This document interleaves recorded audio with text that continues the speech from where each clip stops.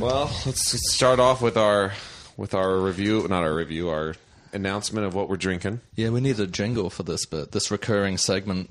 Hollywood Helpers. Remember that shit?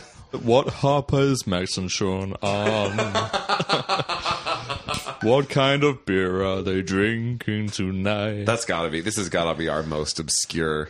It's a bit of a pull. Anyone in the audience gets these jokes. Any Babylonians? Yeah, any.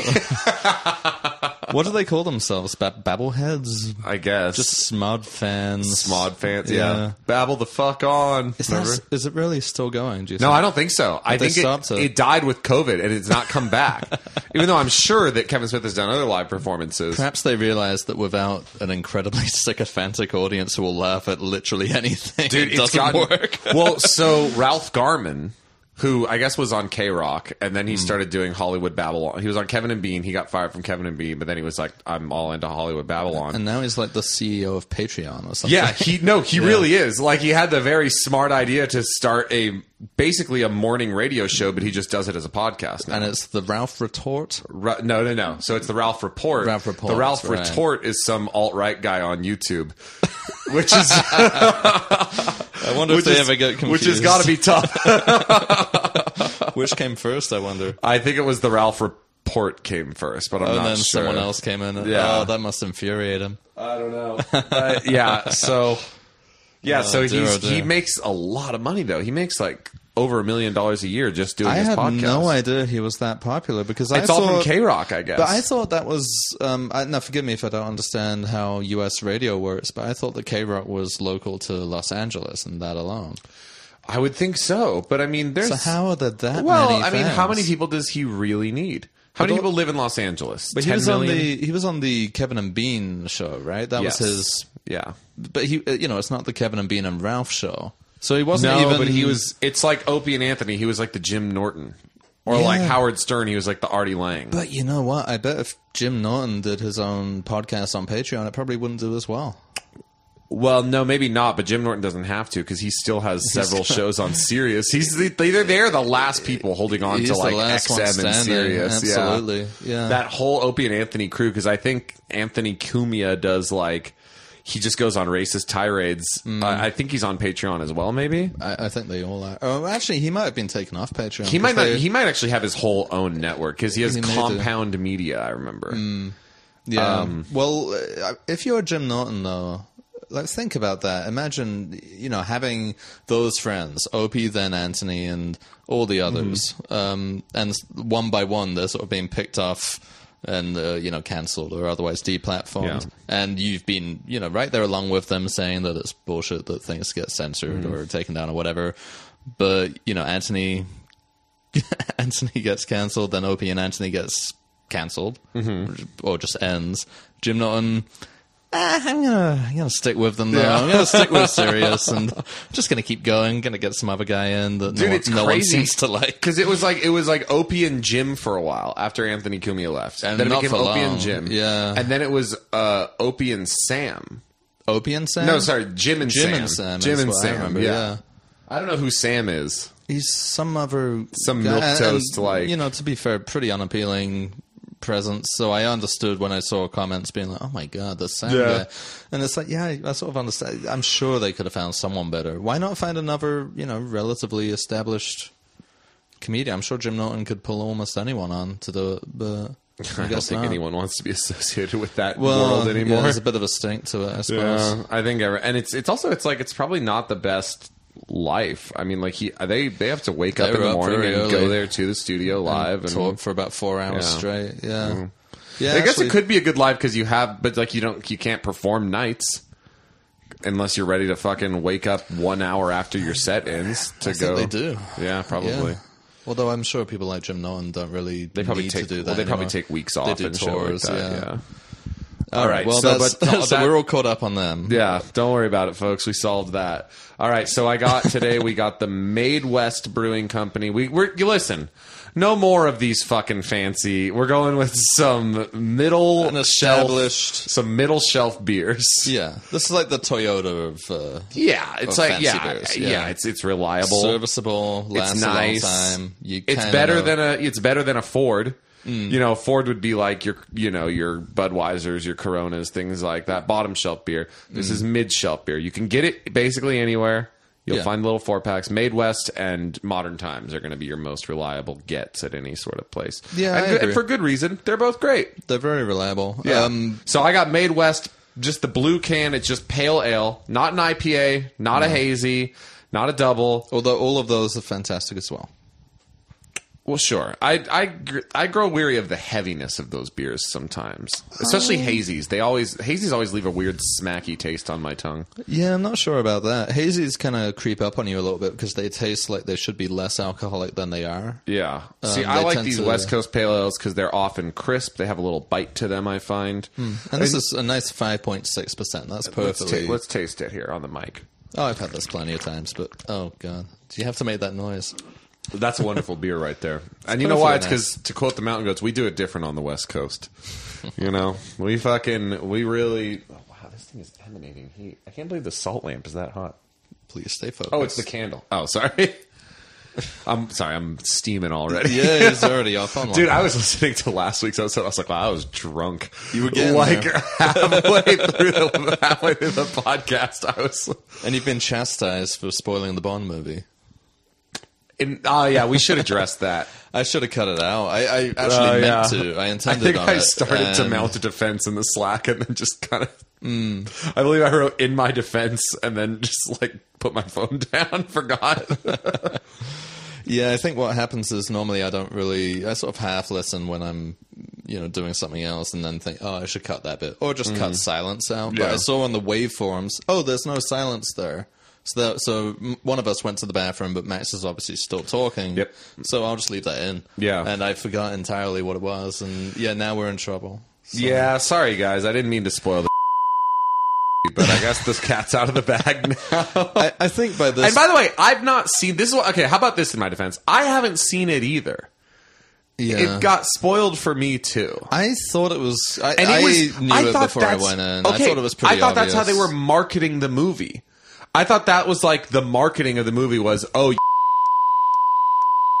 By the way, I went to the movies recently, and I saw...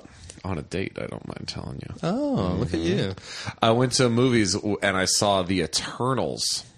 Marvel's The Eternals. Oh, gosh. How was that? I enjoyed it a lot. Really? There's something about this newest crop of Marvel movies, and I don't know if it's just some kind of contrarian in me, but I always look at them, I'm like, wow, they're like really pulling it out. These new Marvel movies are good. And then I go on the critical things, and all the critics say they suck. Well, wait, what are the They're new less banter ones? and memes. So Black this one and then the Widow? last one, I didn't see Black Widow. So I guess Okay. it's just the last two. But I really enjoyed Eternals, and I really enjoyed Shang-Chi. Shang-Chi. Oh, I haven't even heard of that. Yeah, Shang-Chi and the Did that Seven fly under the Rings radar a of... little bit? Was that a COVID It might have. release? It had Aquafina in it, if you remember her. Nora from I'm Queens. aware, Yeah. I'm aware of her. It's great. It's awesome.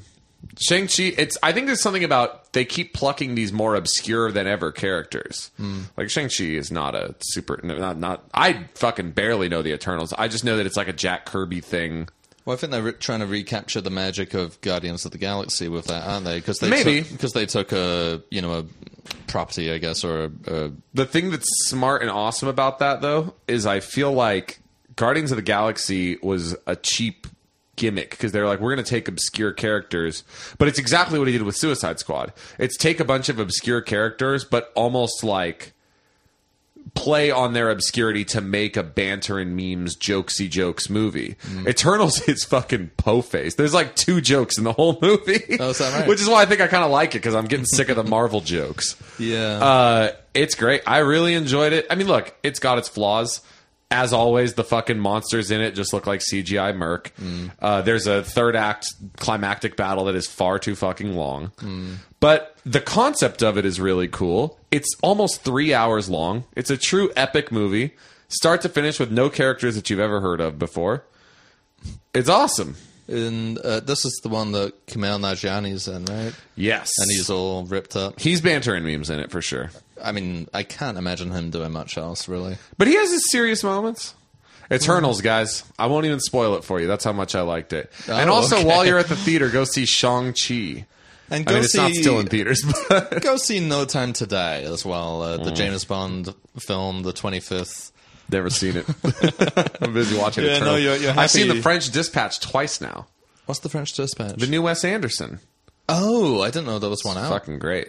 Is it a Wes Anderson film? It is more of a Wes Anderson film than he's ever made before. He's doubled like, down. if you thought Grand Budapest was up his ass, he's found, like, new levels. I actually like Grand Budapest. No, I like a bit it too. more than some of his other ones. More like, But it's because it is very, like, it's Grand Budapest, I think, marks an era where he was like, I'm not even going to. It's like his style keeps getting more and more intensified with every movie. Like, where he seems completely unafraid of being, like, pigeonholed or stereotyped with his signature style anymore. Well, I so think it's all, like, perfectly symmetrical shots, people talking Yeah. right to the camera, everyone's talking monotone and flat the whole movie. Well, I think why it, well, for my money anyway, why it worked with Grand Budapest was because he finally took that style, the kind of whimsical, kind of quirky nature of his style, and applied it to a type of film set in a type of era, Yes. and also, reminiscent of, like I said, types of films from, you'd get them in like the 50s and 60s. Yeah, it would be kinda these like kinda a, farcical Yeah, like things. a... And applying his style to that, I'm like, yeah, that works perfectly fine, because I think that's where a lot of his style came from. I mean, aside from French Yeah, this New is Wave and stuff this is like that, less but- than that. This one takes place in France. Oh. It's not very new wave though. I mean, it's there's some new wave elements to it. I mean, Léa Seydoux is in it. She's also in No Time to Die. I love her. James Dude, she's Bond having film. a good few years, man. Léa Seydoux, yeah, good Yeah, for ever her. since fucking Abdelatif Kashish violated her on the set of Blue is the Warmest So Color. what exactly happened? don't I don't really remember. want to get into it. It was but something about. I don't really remember the details. 'Cause It I was thought something to the everyone effect had- of her and what was her friend's name in that movie? Adele Exarchopoulos. You're very familiar with these. I liked that movie. Me too. I didn't like it at first, but Hodorowski's- I came back and liked it more. It was like, Alejandro Hodorowski's niece is also in that, in a smaller role. oh, I didn't know that. Yeah. I I didn't like liked it at it a first, lot but too. I came back and liked it more. I think I needed to like settle into the pace of it because it's so slow. I really liked it. It flew by for me. I mean, it's nearly 3 hours. Blue is the very Warmest long, Color. It yeah. flew by for me, and no, not because of the lesbian action, which honestly that went on a bit too long, I think. But it was So it it was is. nice. So this was the grievance that Léa Seydoux and Exel. I seem to recall they were saying like, yeah, it was kind of uncomfortable. He really was like, really wanted to nail those sex scenes. Like those shoot days went on long periods of time, and I think it was a little like it sounded like they were almost implying that they were made to do it unsimulated, and it does look unsimulated. Didn't they claim that it was simulated in the sense they had prosthetic kind of vaginas Yeah, on? yeah. But at that point, like when you see You're still what you're rubbing saying, on it's each like, other, yeah. it may as well. Yeah. But then they won the Palme d'Or, and it was the first time the Palme d'Or has ever been given to the director and the actors at the same time. It wasn't just given to Abdelatif Kashish; it was also given to Adele Exarchopoulos and Léa Seydoux. I think that's fair enough. Fucking long names. But and then it's after that they were like, nah, the movie ruled. I don't care anymore. So I guess the Palme d'Or salved the wound a little bit. I think they're also very, very lucky. Well, maybe not lucky. Maybe times have just changed somewhat. But usually, when you get a film like that, which has graphic unsimulated sex or anything else that's kind of taboo and a little weird for an actor to do, quite often the film gets notoriety. The director goes on to do other things, but the actors tend to be kind of forgotten in the about. dust, yeah. Yeah, like In the Realm of the Senses is a Japanese film from the 70s which featured unsimulated sex, and that film is now kind of iconic, and it is a good film too. But the actors from that, I believe, were kind of almost exiled from society for taking part in it, whereas the director, went on to be just fine. Yeah. So that happens more often than not. So honestly, it's quite surprising to me that Léa Seydoux especially has come as far as she has from it. Yeah, I wonder if Adele Exarchopoulos still is acting in France. Léa Seydoux has definitely become a crossover No, I mean she's star. She only speaks French in the film. She's a Bond girl now. She's been in Yeah, 2 that's Bond true. films as the Bond girl. Yeah, so that's quite impressive. She's great. She's very pretty. She's very beautiful. She's got a very nude. European look to her. Yeah. She's nude the whole time in the French Dispatch. There's a spoiler for you. Okay, Not the whole time. That's actually not true at all. She nude like one of the storylines. It was just interesting because I was like, I don't think has there ever been nudity in a Wes Anderson? Not that I'm trying to think. I remember there was a short film with Natalie Portman. Yes, and Was she gets nude in that. I was about to say because that was before the Hotel Darjeeling. Chevalier. Yeah, it was Yes. before the Darjeeling. It was like a prequel Unlimited. to it, Yeah. yeah. So, yeah, I guess That might that's be the only one. But you don't really see nudity. Yeah, and this isn't particularly sexualized, this nudity. She's like posing for an artist. It's really more of an excuse for him to just do a lot of really cool still shots of her like in black and white, posed in weird ass like angles and stuff. Well, you know, this is this is going to sound like a cliche, but it really does kind of amaze me how Americans and English as well. Actually, we're almost as bad. Find nudity so fascinating. So, like when you see. You know, an actress like Lea Seydoux doing nudity, well, she's nude a whole lot. It's like, I think to a lot of Europeans, it really just doesn't matter that much. Whereas, you know, in the US, I remember even in England, when Halle Berry did a topless scene in Swordfish, it made headlines. Yeah, I remember that. It made actual headlines. It's a brief scene, too. And a completely pointless scene, too. Yeah, it just turns around with as her far as titties I out remember, in like it's a like computer chair. Hugh Jackman sort of walks up and she's sunbathing and it's you like, know, she what brings the newspaper down Yeah. or whatever and she's topless and that really is the entirety of the scene. Now, fair enough, that's good promotion for the movie, which otherwise really didn't have very much going for it. If you remember Swordfish. I remember Swordfish. The John Travolta, Hugh Do you Jackman remember why it's hacking called movie. Swordfish? What is the reason it's called Swordfish? That's the I don't remember. password they use to hack into the computer or whatever the fuck. Yeah, you know, that's a strong password. I think if you type that in on, you know, you're trying to sign up You can for get into Etsy, IRS's forms. You can, I think they wouldn't let you use it as a password for being too weak. Doesn't it? But you get only the little red dots with you. yes, they're like, no, include a special character, please.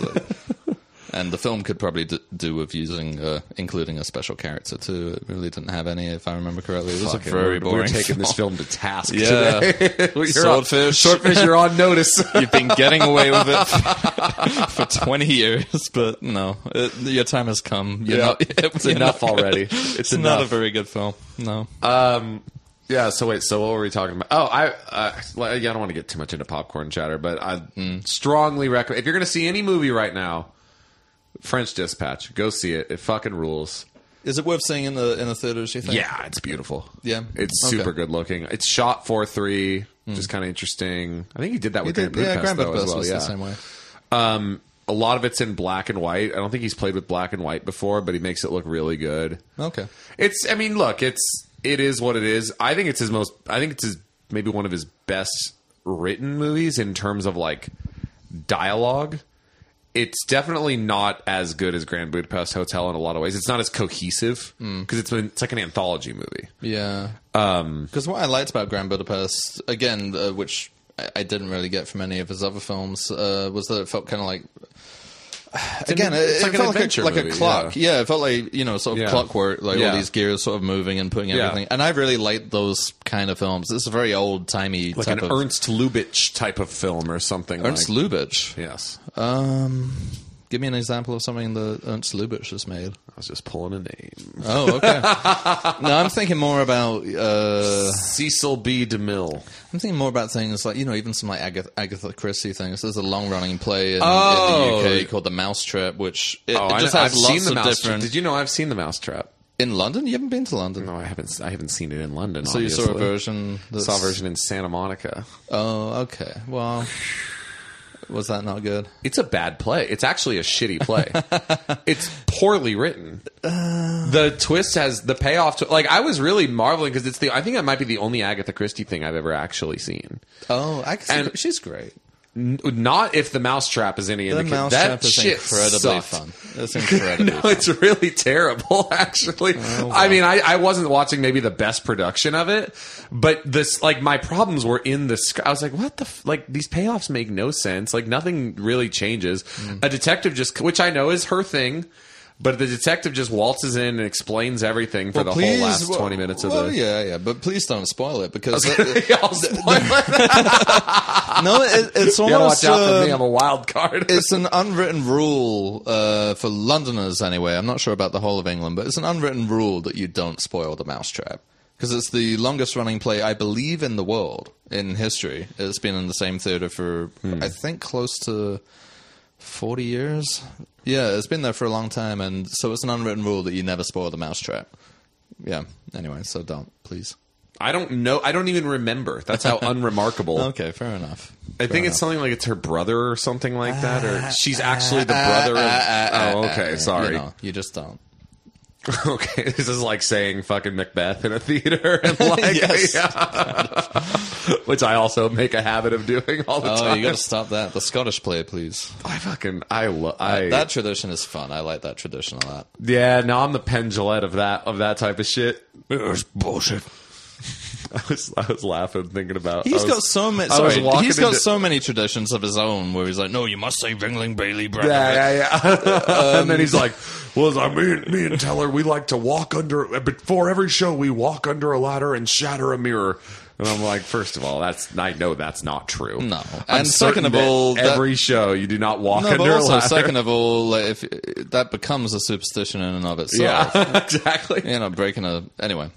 I was laughing thinking about Penn Jillette trying to go to Idle Hour, and they ask him for his vaccine paperwork, and he pulls out a Bill of Rights, a metal Bill of Rights. I did want to get one of those though. Yeah. When I was in England, I was like, how do I get my hand on one of those? That's cool. They sold them in the gift shop.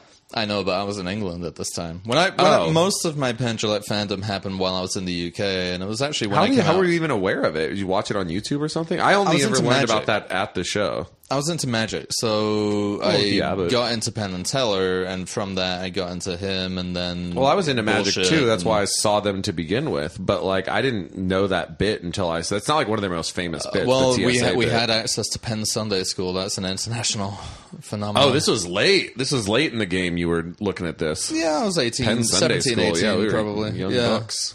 Yeah, it's been going for Penn Sunday School is. I don't think so, bro. It's been going a while, actually.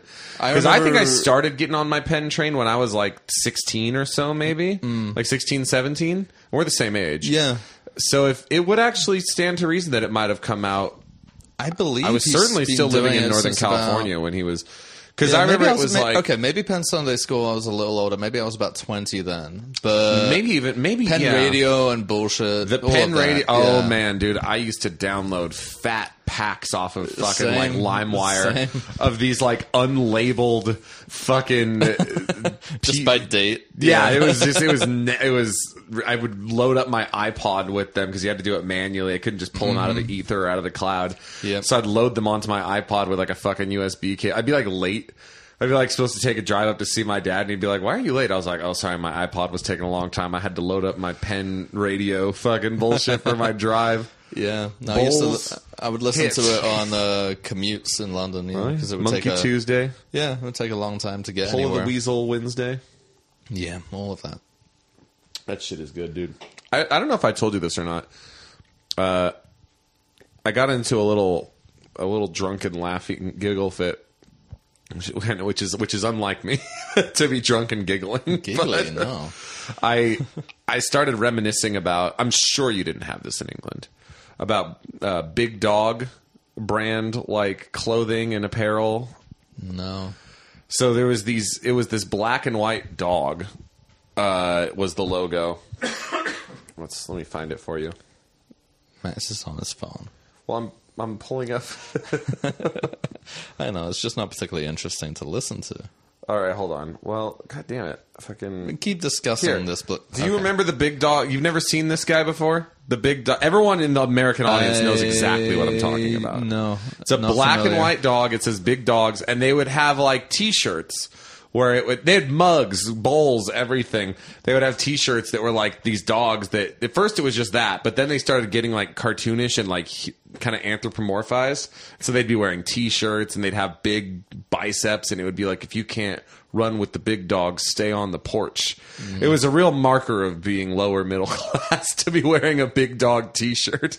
But they disappeared around like the 90s. In America. Oh, really? I remember them when I was very young. And I signed up for their mailing list. They're still going strong. And like every once in a while, they'll try to roll out a new Big Dog T-shirt. Bless them. They at one point, they stopped doing like, because at first it was like, if you can't fish with the big dogs, stay in the boat. Like it was like kind of sports apparel type stuff. But does that imply that dogs are known for jumping into the water and grabbing fish and bringing them up to the boat? Exactly. Dogs are useless on a fishing boat. I don't know from experience, but I could tell you, like, they would just be sitting there, getting in the way, making too much noise, and probably smelling to the point where the fish don't even want to come near you. So I'm on the Big Dog mailing list now. And I get their email blasts and stuff. But what I also signed up for in the same Giggle Fit was I remembered another company that was much lower class than Big Dog. Big Dog is kind of affable. But I remembered another company that was much lower class called Big Johnson. Oh, no. And it was T-shirts mostly. I only ever saw T-shirts. Big Dog had their own retail outlets at some point, if you can believe it. They were Big Dog stores. Wow. Big Johnson was sold mostly at like truck stops, NASCAR events, things like that. And it would be these grotesque cartoon drawings of big titty women, cartoon big titty women. And they're always hanging out. It'd be like these huge, big... It looks like Guernica. There's so much going on in these drawings. There's like people in the background fucking flying kites and stuff. But it's mostly big-tittied women are the focus.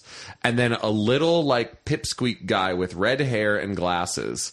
And he'll be like holding a fire hose where his dick would be. Oh, no. And they would always have like... subtle innuendos on that. So I followed Big Johnson. I'm on the Big Johnson mailing list now, and they're fucking active, which is crazy because I'm like, there is no way in hell. So I follow them on Instagram. They have 5,000 followers. This used to be like a nationwide company. This might just be a guy now, right? They're keeping the name going. Yeah. They're advertising their 11-minute sale, right? But like, I'll show you some of these pictures. Big Johnson Navy. So it would always be Big Johnson and then something was always the theme of each shirt. So it'd be like Big Johnson snowboarding. And, he's holding the snowboard by where his dick is and whatnot. So you can see there's like Big Johnson court appearance. Let's see. So you can see it'll be like he's on the missile thing. Hold on. This is more intricate than I expected. Yeah, I'm telling you, it's fucking elaborate. So describe what you're seeing. Yeah, you'll have to look this up for yourself. So type in Big Johnson Navy or something and you'll probably find this. It looks almost like Futurama, like kind of Matt Groening style. A little bit, yeah. Of characters.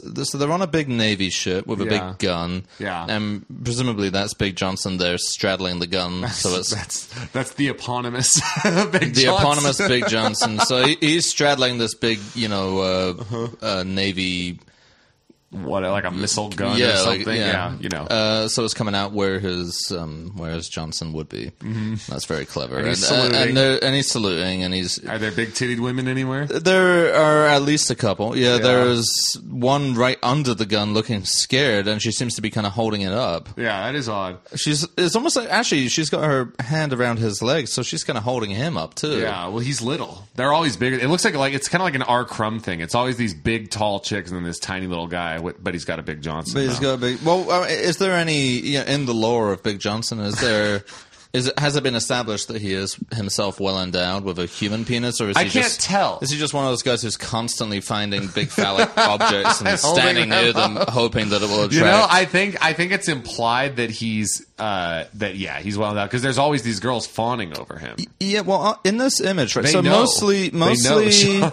So mostly you have people in kind of what you'd expect to be Navy garb, kind of blue suits and caps and stuff like that. And the woman looks kind of like one of those old USO show. She's wearing like what looks like a Stars and American Stripes flag bikini. Stars and Stripes bikini. There are some fish. We'll talk about that later, but. Over in the corner, there's a pirate. Yeah, he's there. There's a pirate looking angry and kind of waving his fist. He's mad at Big Johnson. Now this pirate has a wooden leg, which he if he wanted to compete, he probably could use that wooden leg as a phallic symbol himself. He's got a parrot on his shoulder, so that's confusing. There's a dog. There's a lot going on. It's kind of like a Where's Waldo. Yeah. Of kind of unpleasant and of course characters. The text at the bottom. She'll open all her ports when you sail in with a Big Johnson. Oh, Lord. But no, hold on. I'm not quite done, because what's this guy doing? There's a little man on a raft down here on the bottom right. Well, it's not... it's not Survivor. Exactly. It's Castaway. Sorry, not Castaway. Yeah, it's not just a little man. There is... what we would assume is a depiction of Tom Hanks in Castaway Yeah. on a little raft with a football Wilson, with the blood stain on it. I don't know what to make of this. I mean, this was popular. it's like This was popular. Kids at my school would wear this. These were socially acceptable for some strange reason. did Ben Garrison have anything to do with this? Ben Garrison puts this to shame, honestly, in terms of subtlety. It's kind of strange, yeah. Yeah, I would so, not like- want to wear a T-shirt like that. So, like, how about this one? It's like a surfboard one, and it says Big Johnson's Mornin' Wood. Oh, brilliant. If it swells, ride it. Oof. Or let's see what some of these other ones are. Big Johnson life rafts. If you are going to get blown overboard, it pays to have a Big Johnson. Okay, hold on. Yeah. Now, what is done there is, they've reached for... is this a guy called Big Johnson who's sort of doing all of this? Well, I'm going to give him that name anyway. I'm going to personify the little Big guy Johnson. who's on the I'm just going to pictures. say there is a guy called Big Johnson who's coming up with all this stuff, Yeah. right? If you're going to get blown overboard, better have a Big Johnson. Yeah, what does that mean? Being blown overboard? Does that mean that someone's in the water blowing you from the ship? Yeah, I think Because so. in that case, you probably would need a fairly Big Johnson. So that's why it pays to have a Big Johnson. So it's just life advice for people people with large People with big penises. aspirations. Here are some things you can do if you happen to have a large Johnson. This one isn't even like, they almost always say like it pays to have a Big Johnson, or you're going to want a Big Johnson, or ladies will sue when they see a Big Johnson. This one is Big Johnson Landscaping, and he's got his garden shears out where his dick goes. Oh, God. And there's ladies with bikini bottoms, but they look like they're also made of grass. So like, you get the kind of implication there. Like over where their Right. vaginas would be, there's like grass that he's, I guess, been trimming. I see. And then it just says, "Call us when it's time to trim a little bush."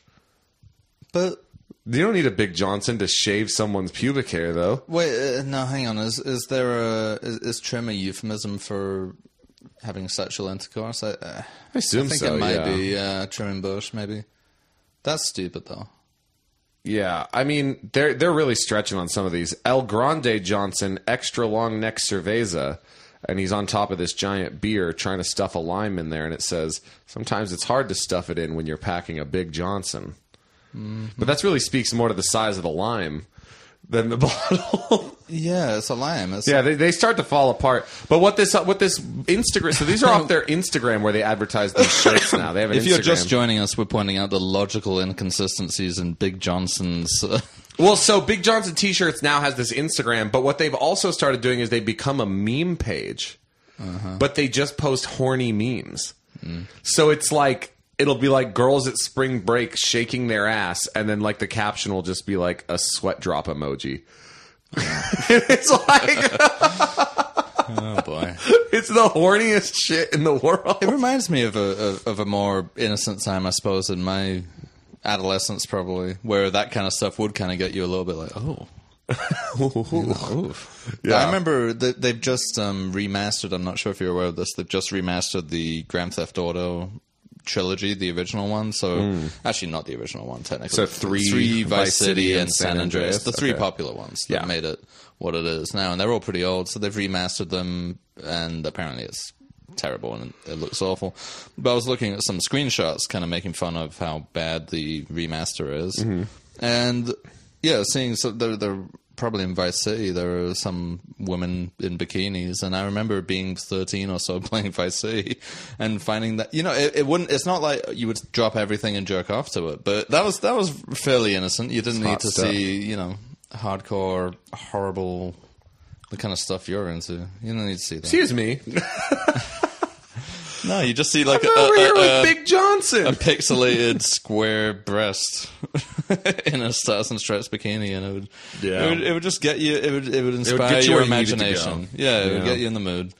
And that's Yeah. to this day with my wife, that's how we get in the mood. Is we put Turn on some pixel put on some titties. PS2 games. Yeah, Ratchet they're a and little bit Clank. salacious, and be like, all right. I brought home Kane and Jones to turn us on, or whatever it's called. Kane and Lynch. Kane and Lynch. Which one is that? Oh, that's a game. I brought home Devil May Cry 3. You get a good look at the girl's butt on the motorcycle in one of the cutscenes. I like that. Yeah. Well, I used to get horny for video games too. Don't worry. Blood yeah. Rain. No, I never played that. Oh man, that was as horny as Big Johnson, Well, because it was literally just this big titty vampire going around, and like the way you would kill people is you'd like straddle them and jump on them and start sucking their blood. But the noises she made when she sucked blood were like, yeah, it was fucking. Yeah, this is the kind of stuff Gamergate happened because of, I assume. Well, you know what, though? Blood Rain was empowered. She was the first video game character to ever be featured in Maxim magazine in a topless spread. Do you remember as this? if Lara Croft didn't... Oh, it was in the spread. same issue. Oh, right. So they did a broads of video... So technically all of them at the same time. Oh, great. Let's get them all... Let's round them all up. Yeah, so All it was 5 like... of them. It was her, Lara Croft... Yeah, the Maxim magazine video game girl issue. Oh, my Lord. True heads will remember. No, I don't remember this. Let me find this shit. I'm really getting you in touch with like horny American culture in the 90s no, I and don't quite early remember 2000s. this. But I think it was a British game called Leisure Suit Larry. I don't know if you Oh, ever heard of yes, that. I remember Leisure Suit Is Larry. that a British game? Probably not. If it's I think Leisure it's Suit, it's probably American. American. Yeah. But that's a little bit... That's got an element of... what's his name? Big Johnson? Oh, yeah. It kind of Yeah. looks like Big Johnson. Yeah, it's not a very small guy, but Yeah. he's just horny for all these women. He's hitting on the broads, right? Yeah, walking around. Okay, let me see here. Where is the... I wonder... Oh, this has become like a tradition with them now, where they rank the hottest video game characters. Oh, God. Great. Okay, hold on. Maxim Magazine video game characters issue. Top result Wikipedia entry: gender representation in video games. I'm not even kidding. I believe it, yeah.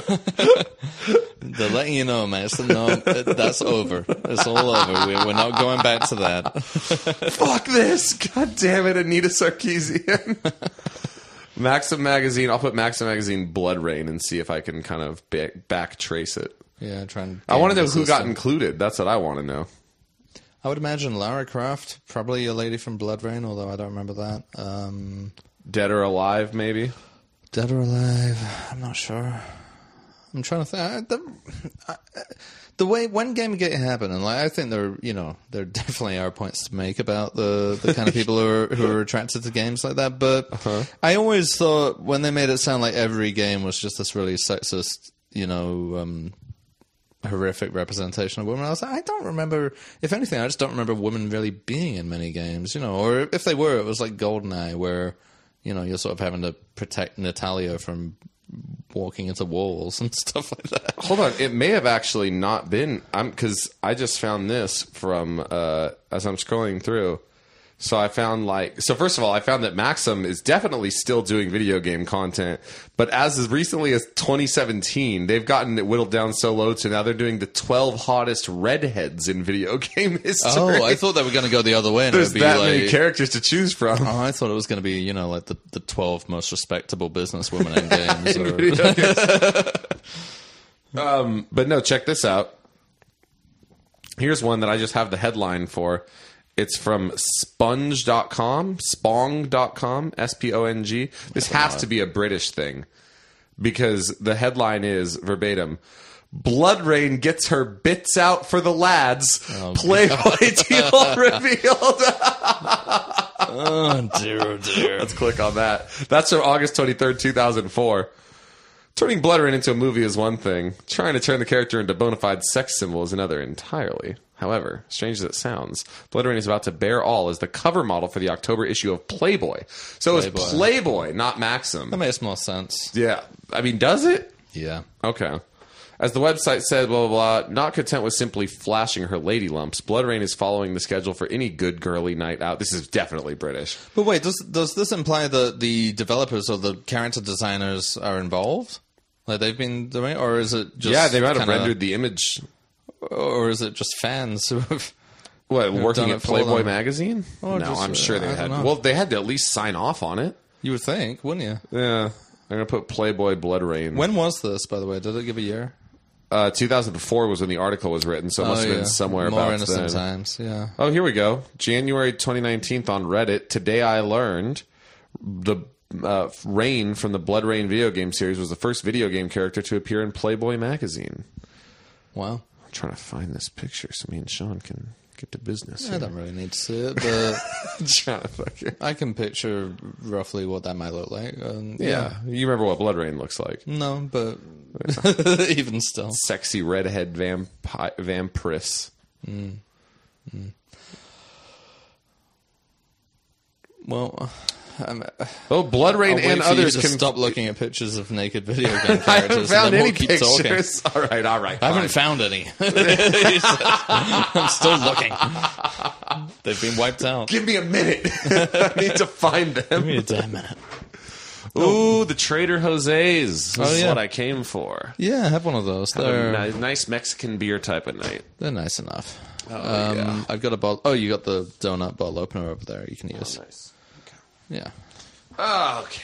Did you get this at Universal Studios? I got given it by my daughter, I think, or my son. I mean, obviously, she didn't actually buy it. I was going to say, your daughter is fucking bright. You go purchase gifts. No, I think she might have handed it to me though at some point. Well, that's nice of her. Yeah. I saw you making a little insight into your life via your wife's Instagram. Oh, really? Yeah, What she's happened? filming you surreptitiously as usual. Oh no! And it was you were looking at you were doing a puzzle with Pikachu and Eevee. Yeah. And I wanted to point out to you, your daughter Mm-hmm. kept pointing to the puzzle and saying Eevee, and you kept thinking she was saying easy, and you were agreeing with her. But she was saying really? Eevee. She was identifying the character. Oh. Because it was Pikachu and Eevee. Because she was pointing at Eevee and saying Eevee, and you're like, yeah, it was pretty fucking simple. You're right. Is that right? You were so chuffed on your victory that you didn't. I know she knows who Eevee This is. is like when she was trying to watch Princess and the Frog, and you thought she was that just was saying great. "fuck" over and over. Oh, she was. I mean, she was just going, the fuck, the fuck, the fuck, like that. She didn't say Princess and the Frog. She was pointing at the TV going, the fuck. Mm-hmm. Yeah, because she couldn't say the frog. Because that's how, actually now she says the full title, but back then, if she wanted that movie, she would just say the frog. I want to see the frog. What's wrong? Nothing, it just tastes different. I thought so too. I think this is a bad batch. It kind of tastes a little weird, right? Yeah. It tastes a little sweet almost. There's something up with it. The It's not a good sugars in it batch. have- Maybe they've changed, suppliers or whatever.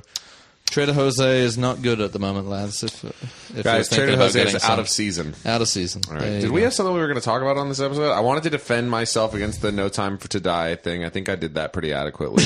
Not at all. You just doubled down and did it again.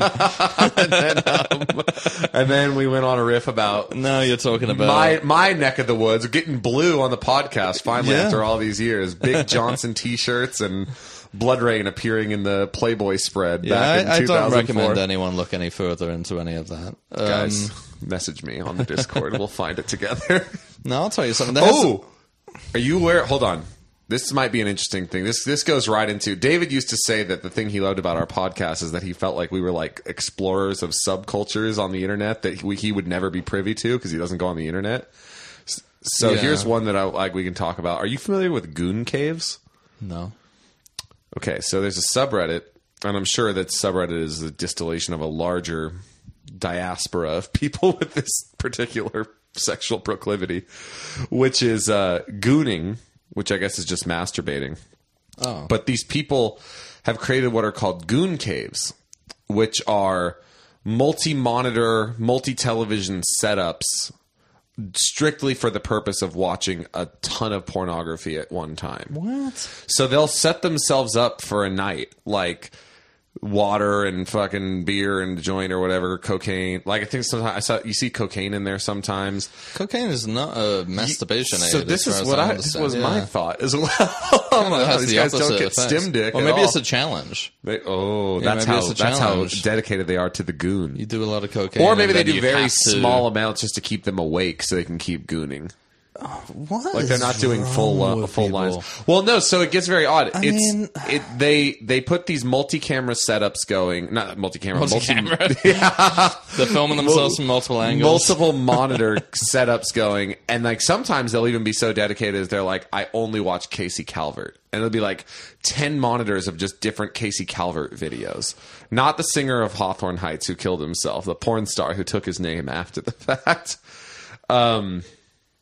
Okay, so what's the Reddit about? So they go and they in the same way that you would be like, here's my battle station for computer gaming, they go and share pictures of their goon caves. And it's always with the pornography currently playing. But 9 times out of 10, their dicks are also out in the photo. So it's also some kind of a weird exhibition thing where they're like, look, and it'll be these guys with these stubby or phimotic, like invariably fucking gnarly looking penises. And they're sitting there masturbating or whatever in the dick is in the foreground. In the background, you see a million. It's not good photography either. So often it's like out of focus in the actual goon cave because it's auto-focusing on the thing in the foreground. But then there's also like, I think there might be a homoerotic element to it, even though they're always strictly watching heterosexual porn. But they're always like, met a fellow gooner off of Reddit and we gooned together. And it'll be like 2 of them jerking off in the same goon cave side by side. Not like, I don't think there's any mutual masturbation going on, but they're just, it's like a fetish all unto itself is just watching a ton of pornography at once. It's really quite bleak. Yeah, that sounds honestly horrible. r/goon caves, folks. But also, you're saying multi-monitors. First of all, any monitor, even the cheap ones, they're not cheap. You know. Oh no, I think these are people who've spent a lot of money to. I think it's all they got going on. Hopefully, they don't have families.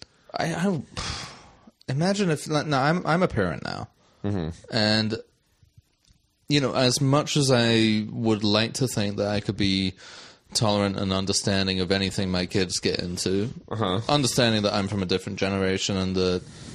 You know, sorry, Max is putting his foot on the beers. It's unbelievable. It's unbelievable. What am I doing? I'm not his touching dirty the beers. shoe on the unopened beers. And I didn't touch. I just touched the plastic part. Anyway, as I was saying, I have kids now. I understand they'll get into things that I don't understand, and I would like to think that I would always be tolerant of that, or at least try to understand it. If one of my kids, you know, I went into his room and he'd been collecting monitors and he'd set them all up across the wall and explained to me, Dad, this is my goon cave. What it means is that it's a very open kid. Dad, I'm worried that we're getting there. Dad, this is my goon cave. No, listen, I appreciate openness. I think American...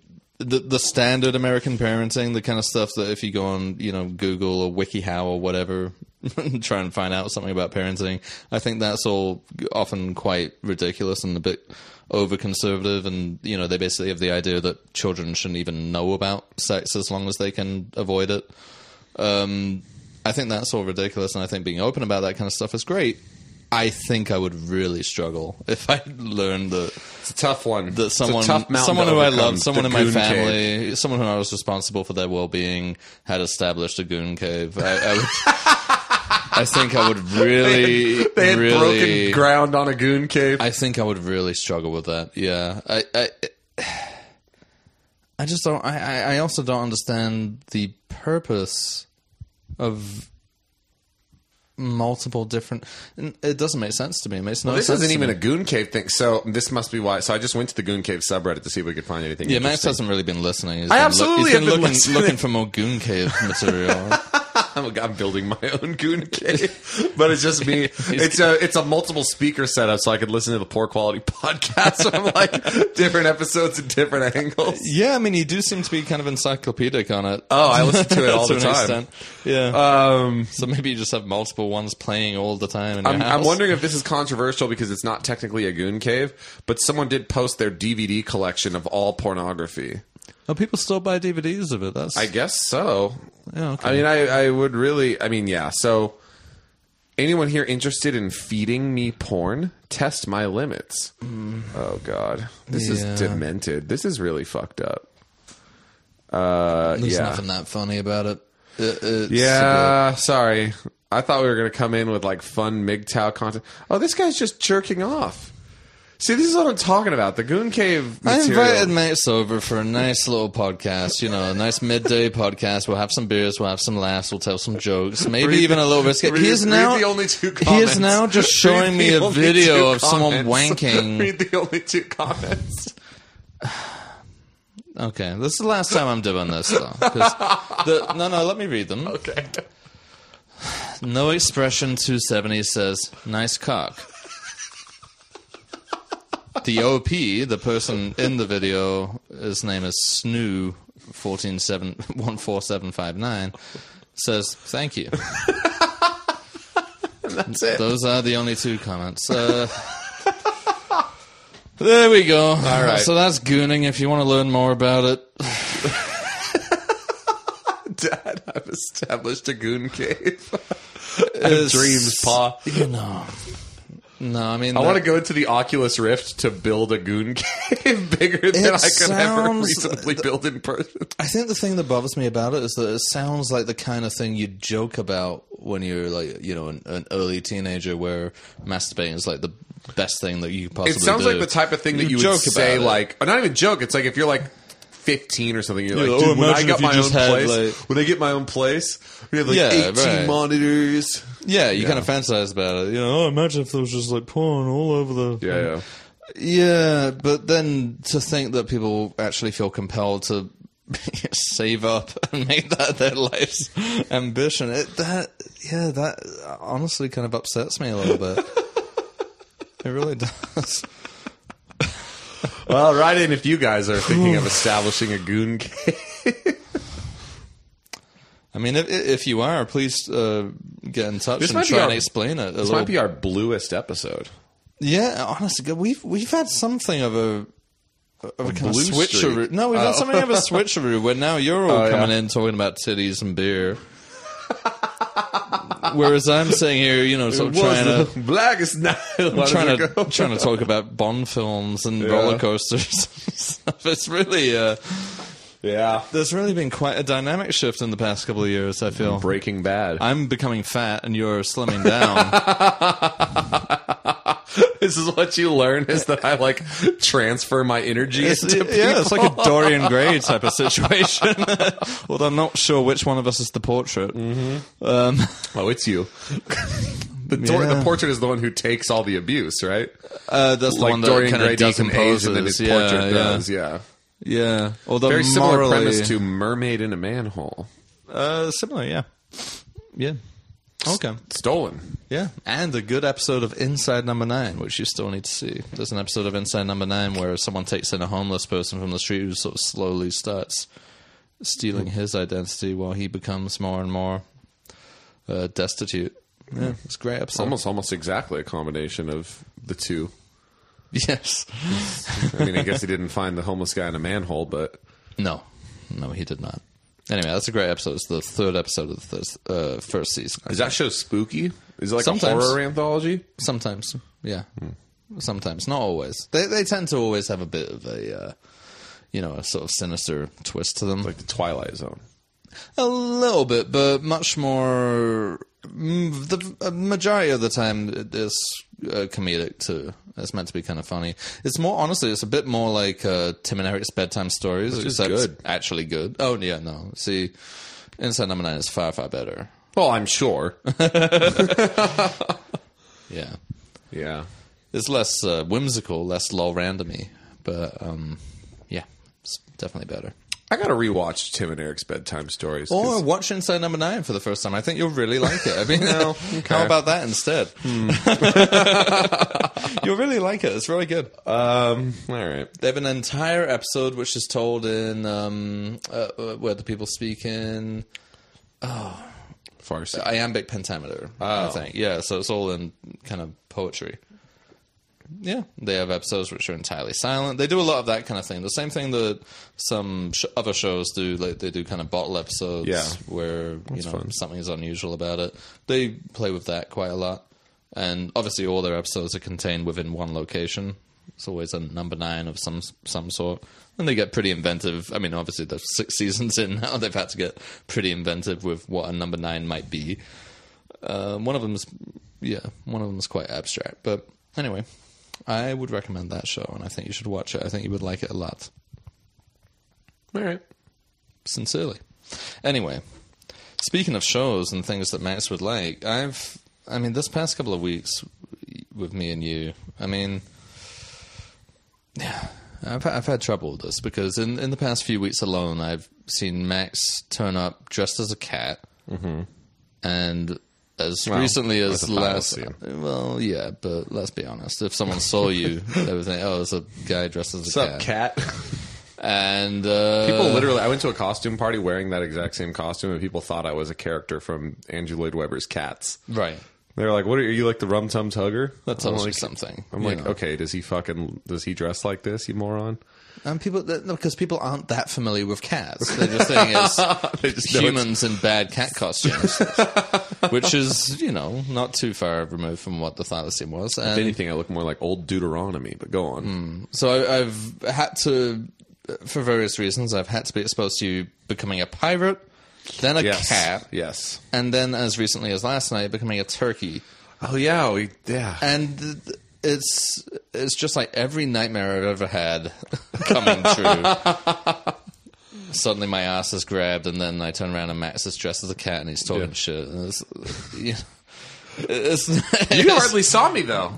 Oh, last night? No. Yeah. Yeah, so this show I was we're talking tasked about... with starting the show, the very awkward intro. Yes. So this show is open last night, premiered last night. And I actually wasn't aware of that until you told me. And then I happened to be out and about anyway, because I was out with the test run for my wife's show, Bite, at the Count's Den. Seasons Bleedings, which is, Good I subtitle. only saw a test run, so I think they've still got a few things they're going to change, but what I saw of it, very fun. I think you'll all like it. Awesome. If you like the first one especially, this is more of that, but with a festive tinge. I think you're going to enjoy it. I'll be getting comped since I wrote the copy. Did you write the copy for this one as well, or of just course. the title? Oh, okay. Both. Okay. Yeah, well... I was paid to do that, so I'm I not don't, sure if you'll get comped, honestly. I don't think I really deserve to be comped since I got paid to write the copy. Possibly not. We're kind of fair and square. Possibly not, but that opens on Saturday, I believe, and we'll be continuing throughout the festive season. So there's my little plug for my wife's show. Now, it is my wife's show, but... And my ex-girlfriend's show. That's right, yeah. She's in it. Michaela. Well, all right, we'll just let that hang. See what people make of It's a it. good joke. Yeah. Anyway, It was a little switcheroo. Yeah. But you're in a show about turkeys and stuff. Fucking. And what's the name of that show again? Mr. Bullview's Thanksgiving Relay. Is that it? I believe that is the title. Yeah. Okay. So yeah, I managed to on the way home. I managed to stop by that because the timing worked out kind of perfectly, and I believe I was in the first group. Your second group. Oh, really? Mm-hmm. You were in the. Oh no! Wait, you were in the first I was at group. 11. Yeah, but Rachel was in the second group. Yeah, because she had to stay behind at the other venue, so she Got it. came in for the second show. I came in for the first. Yeah, so I think you I was were in in the a first rough group. Boy, howdy. Is that right? I mean, I couldn't It was tell. just so small. We're supposed to have larger groups than that. It was quite nice it was a little being more, with. Yeah. Because Was it just you and your guide? No, there was a woman with me I didn't recognize, but from some of the stuff she was saying, I think she'd been in one of the other shows. Maybe in the Pirates one. I don't know. But she had a dark hair piercings. Oh, Victoria. Victoria. That was Abraxas Citari. That was Abraxas Citari. I couldn't wearing a mask the whole time. It's hard for me to recognize people sometimes. Yeah. Yeah. So it was me and her and our guide. We weren't given you. We were given... That was by special request. Yeah. Well, it's hard to perform for people that intimately that you know really well. I'm not going to be able to keep this up. No, I Especially agree. when I thought it might be just you and me. I agree. Because when I was That told that would've there were been 4 people... No, that would have been awful. So I don't want to give too many spoilers away because this is running until December, I'd imagine. Mm-hmm. So yeah, you got a little while to see it. So I don't want to give any spoilers, but you are split up into groups, and presumably you get something of a different show with each character that you get you get given a guy. It's character. almost a completely different show. I would think so. Yeah. I mean, even in the individual scenes, the characters will react differently to your guide. And in some instances, you realize. Yeah, why. it really is truly 4 distinct shows. Like that's just the truth. There are shared scenes, but the scenes are improvised, so there's a lot of changes between scenes. Yeah, and obviously all the talk you have with your guide between scenes is going to be different per guide too. So the whole little story arc in itself. Yeah, so it really does seem like something that would bear repeat visits. Yeah. As long as you can guarantee that you get a different. You can. We'll told people we have a ticket system for that, so people can be like, I'm coming back. Who did you see last time? Okay, we'll put you with someone else. Right. Very nice to see Nicole helping with the door. Yeah, Nicole helping with the door. Yeah. Good Jess also helping with the door. Yes. Always lovely to see Jess. I was surprised she wasn't in anything this. She was in Urban Death. Yes. Yeah, she was in the maze when I saw her. I would not blame anyone for wanting to take 2 months off after Urban Death. No, I agree. I don't know how Meg does it. Yeah. Meg's fucking was in Urban Death, is in this, and stage managed Turkey's the Musical. Who is Meg in this? She was Martha Washington. Oh, okay. She was also in Creepy Island. Right. Okay. And Brandon's in this too, even though he's got a show that he directed running at Zombie Joe's almost simultaneously. Yeah, everyone's busy, dude. Except me, I'm fucking chilling. You'll notice it when you're like, what's this one called? I was like, yeah, I think that's what I have been so hands off with this show. I don't know what's going on. I just show up. I found out what my character was the day before we opened. Is that right? It was last minute, as always with these shows, last minute major structural changes to the show. I've gone through 4 different characters that they've assigned me throughout the course of these rehearsals, and the turkey one was the last one they gave me. It's a pretty intricate show. It is. In the sense that it kind of runs like a machine. So it's a spiritual successor to Dad, a paternal immersive experience, in the sense of being taken on separate tracks and and hitting similar scenes, or the same scenes in this Mm-hmm. case. I assume everyone goes to every location. Yeah, in this because one, yes. this isn't. It's not much of a spoiler to say, is it? This doesn't all take place in one location. I don't know if it is a spoiler or not, but I mean it's what it is. It happens very quickly. So I notoriously don't care about spoilers. No, exactly. So maybe you're not the best gauge. I don't think it's a spoiler to say that you're not just in one theater, you're not just in one place. Some of it takes place outside, some of it takes place in other buildings. It's a bit like not a scavenger hunt really, because you don't really have to go and find anything. But you're just trekking around. You're trekking around a block of the neighborhood and encountering all these different scenes in what seems to be. Some of the synchronization, I don't know if it was luck, but it seemed to work very well. Yeah. Especially with a character who sometimes interacts with you while you're outside. Yes. That all seemed to be quite fortuitous, and also, different groups bumping into each other will sometimes interact with each other as well. Well, David and Brandon, all credit to them. They worked very, very, very hard on the tracks. I believe it, yeah. We ran them all several times each to figure out exactly how long, because it comes down to like, there are certain delays and stuff. It comes down to like, I need to take an extra 30 seconds on this walk and then an extra minute with Martha, and then I need to leave 30 seconds early to get here on time so I land here. And we're still working out the kinks because I found myself heavily delayed and stalling to get into a scene before. That happened last night. And I also don't think it's a spoiler to say, because this happens right at the beginning, that there are these watches that each of the guides have that play a part in the story, but are they actually useful or not? Oh, they're incredibly. I'm looking at it the whole time. Okay, right. Because I mean, they're built into the story, but I didn't know if they actually. There's no way we could do it without them. Okay, well that's great. Yeah. No, that's a very clever. We have it plotted out to the exact second. Like when we need to go, when we need to be where. Right. So so it's like, if I need to be here at 3 minutes and 30 seconds into the show and I will arrive at 3 minutes and 40 seconds, then I need to leave 10 seconds early. Things like that. Well, it's very clever how it's implemented into at least with my guide, he implemented it very well. So it didn't seem like something, you're just checking where you need to be. It seemed like a part of the story. Yeah. Which it was. So that was all very clever. I really appreciate that. And for your money, I mean, it was a $25 entry. You more than get your time, in time alone. It's a 35-minute show. I think ours ran a little longer than that, even maybe. Yeah, it felt like well, actually, quite often when we're walking around, we're seeing people turn up for the next show, including your wonderful ex-girlfriend, Libby. Michaela. Who also came. Michaela also came. Yeah, pretty much everyone from my wife's show ended up going there, I think. Everyone who would, anyway. And Libby, so at one point we're walking, with some characters, and Libby comes up and starts talking to me.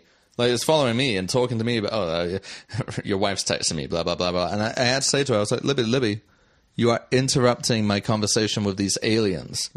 Because she literally was. Yeah.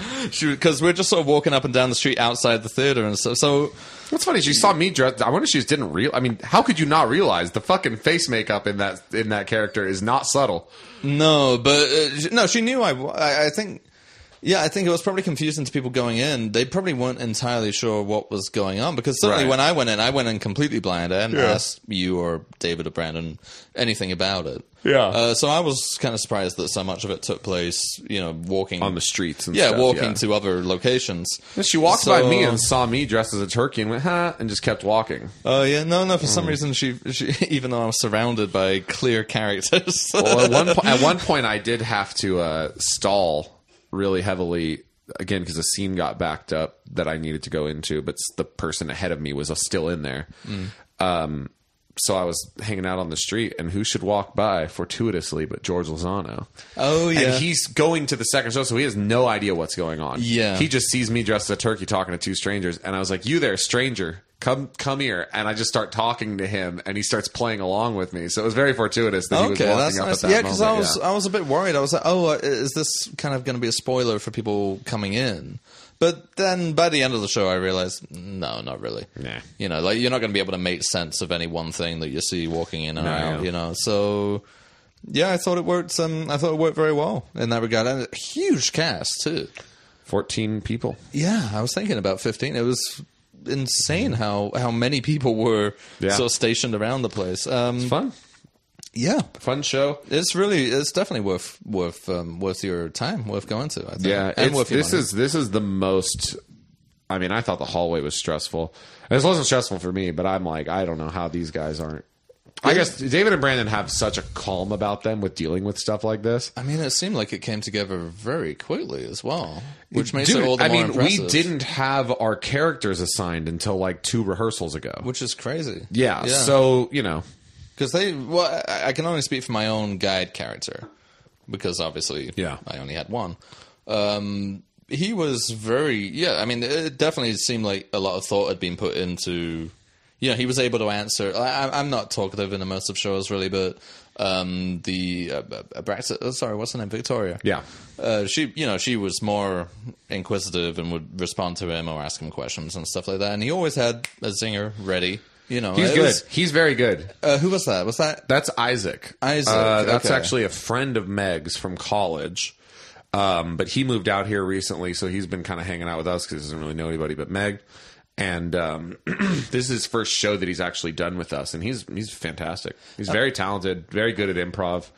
I mean, it takes a lot for, I assume anyway, as the producers and directors of the show, I assume it takes a lot for David and Brandon to trust someone to be a guide character. They know I'm good for it. They know they're good for it. And then the fourth guide is this person we've never worked with before. Well, I was about to say, and this is something I've noticed in a lot of their shows, whether it's something David's written or Brandon's made, and they have all these new actors coming in all the time. And yet somehow each of these actors, when they're in character anyway, they seem to be completely au fait. Yeah, I know you like me using that term. I do. They seem to be completely au fait with sort of Brandon and David's world, like the sort of strange universe that they inhabit.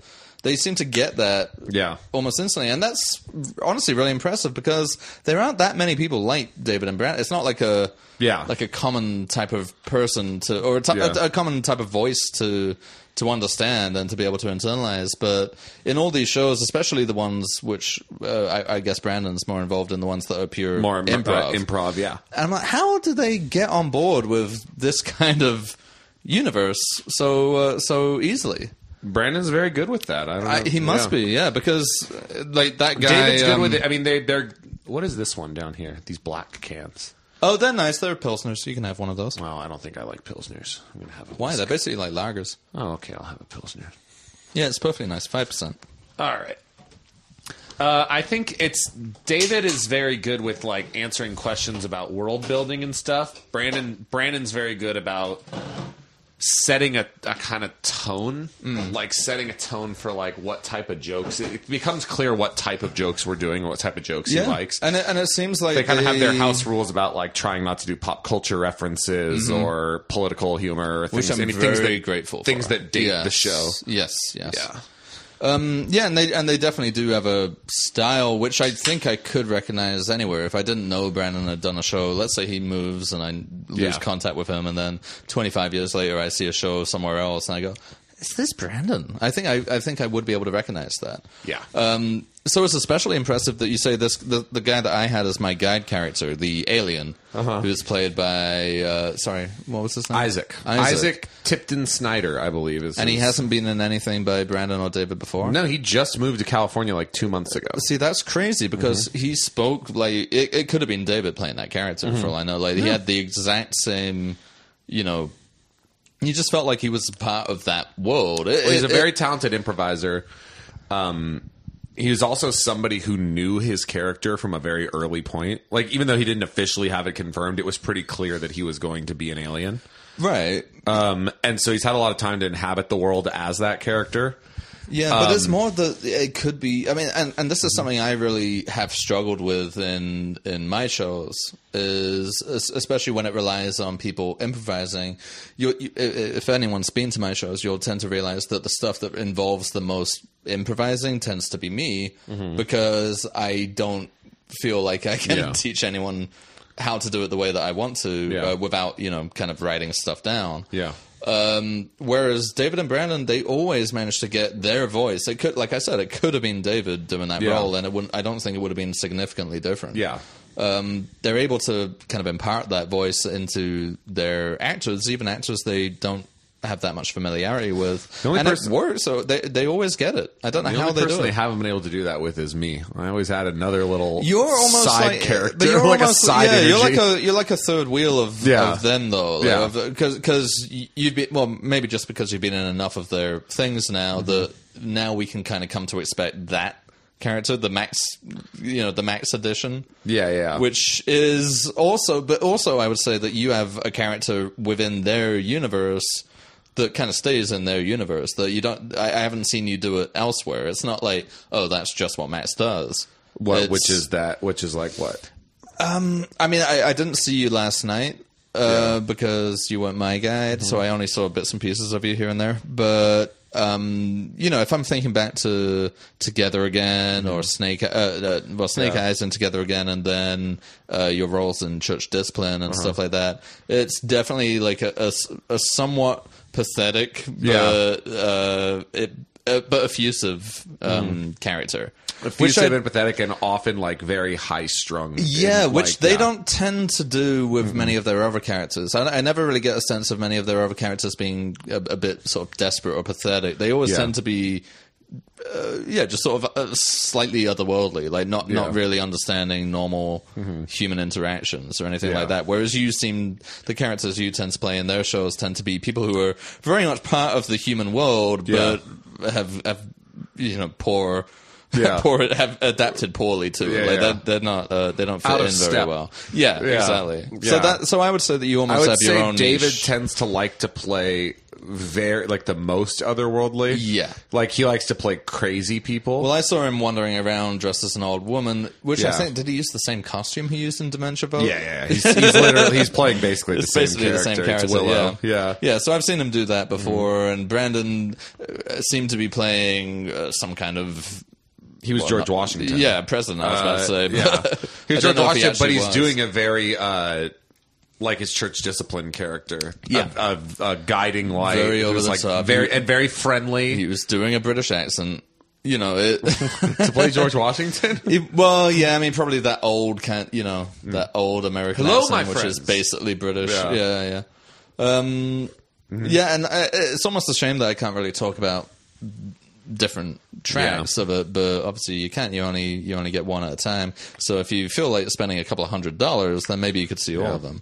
I had a dude. I'll tell you, I had a. Well, let me just see $100. There's only four tracks. Yeah, $25 each. Yeah. $100.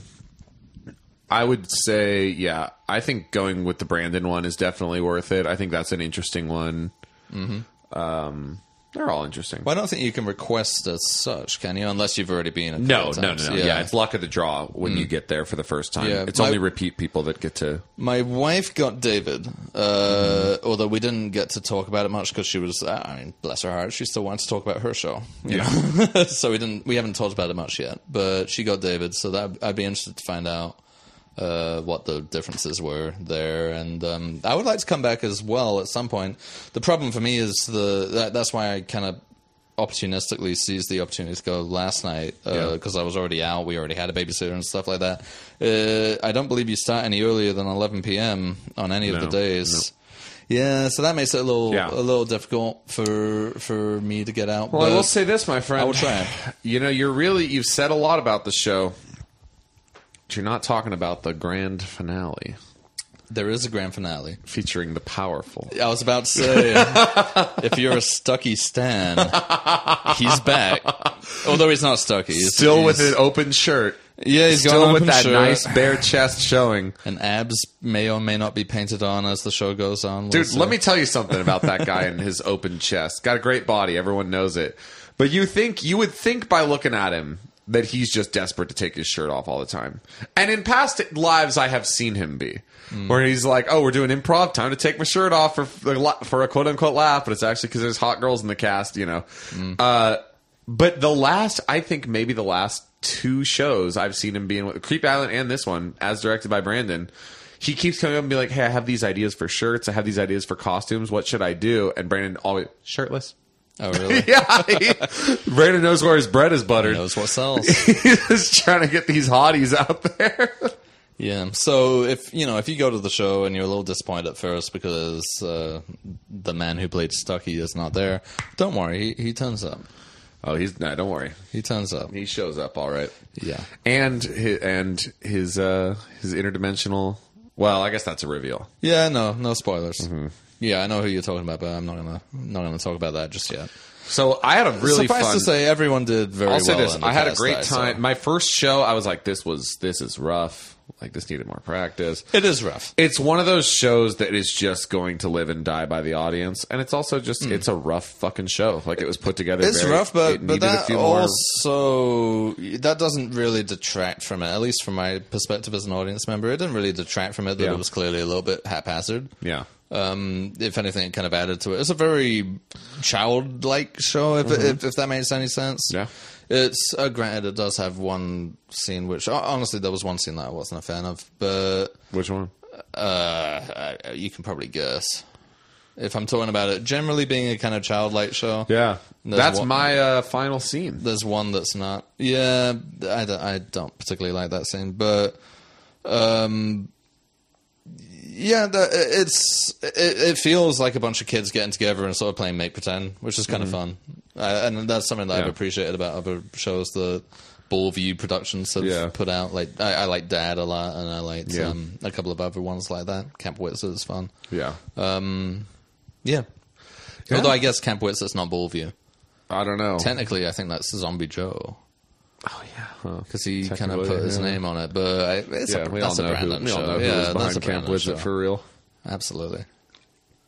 Yeah. Anyway, I had a great time. So my first group was real rough. My second group, though, and this is where you learn, like, much like Dad, this is going to be a show that lives and dies by how into it your audience is, how like kind of generous your audience is. Because if they're sitting there just kind of closed off, you're going to flounder and fall. Like, on those guide things, those guide walks, I mean, truly, I have to fill 9 minutes of show altogether just talking by myself. Yeah.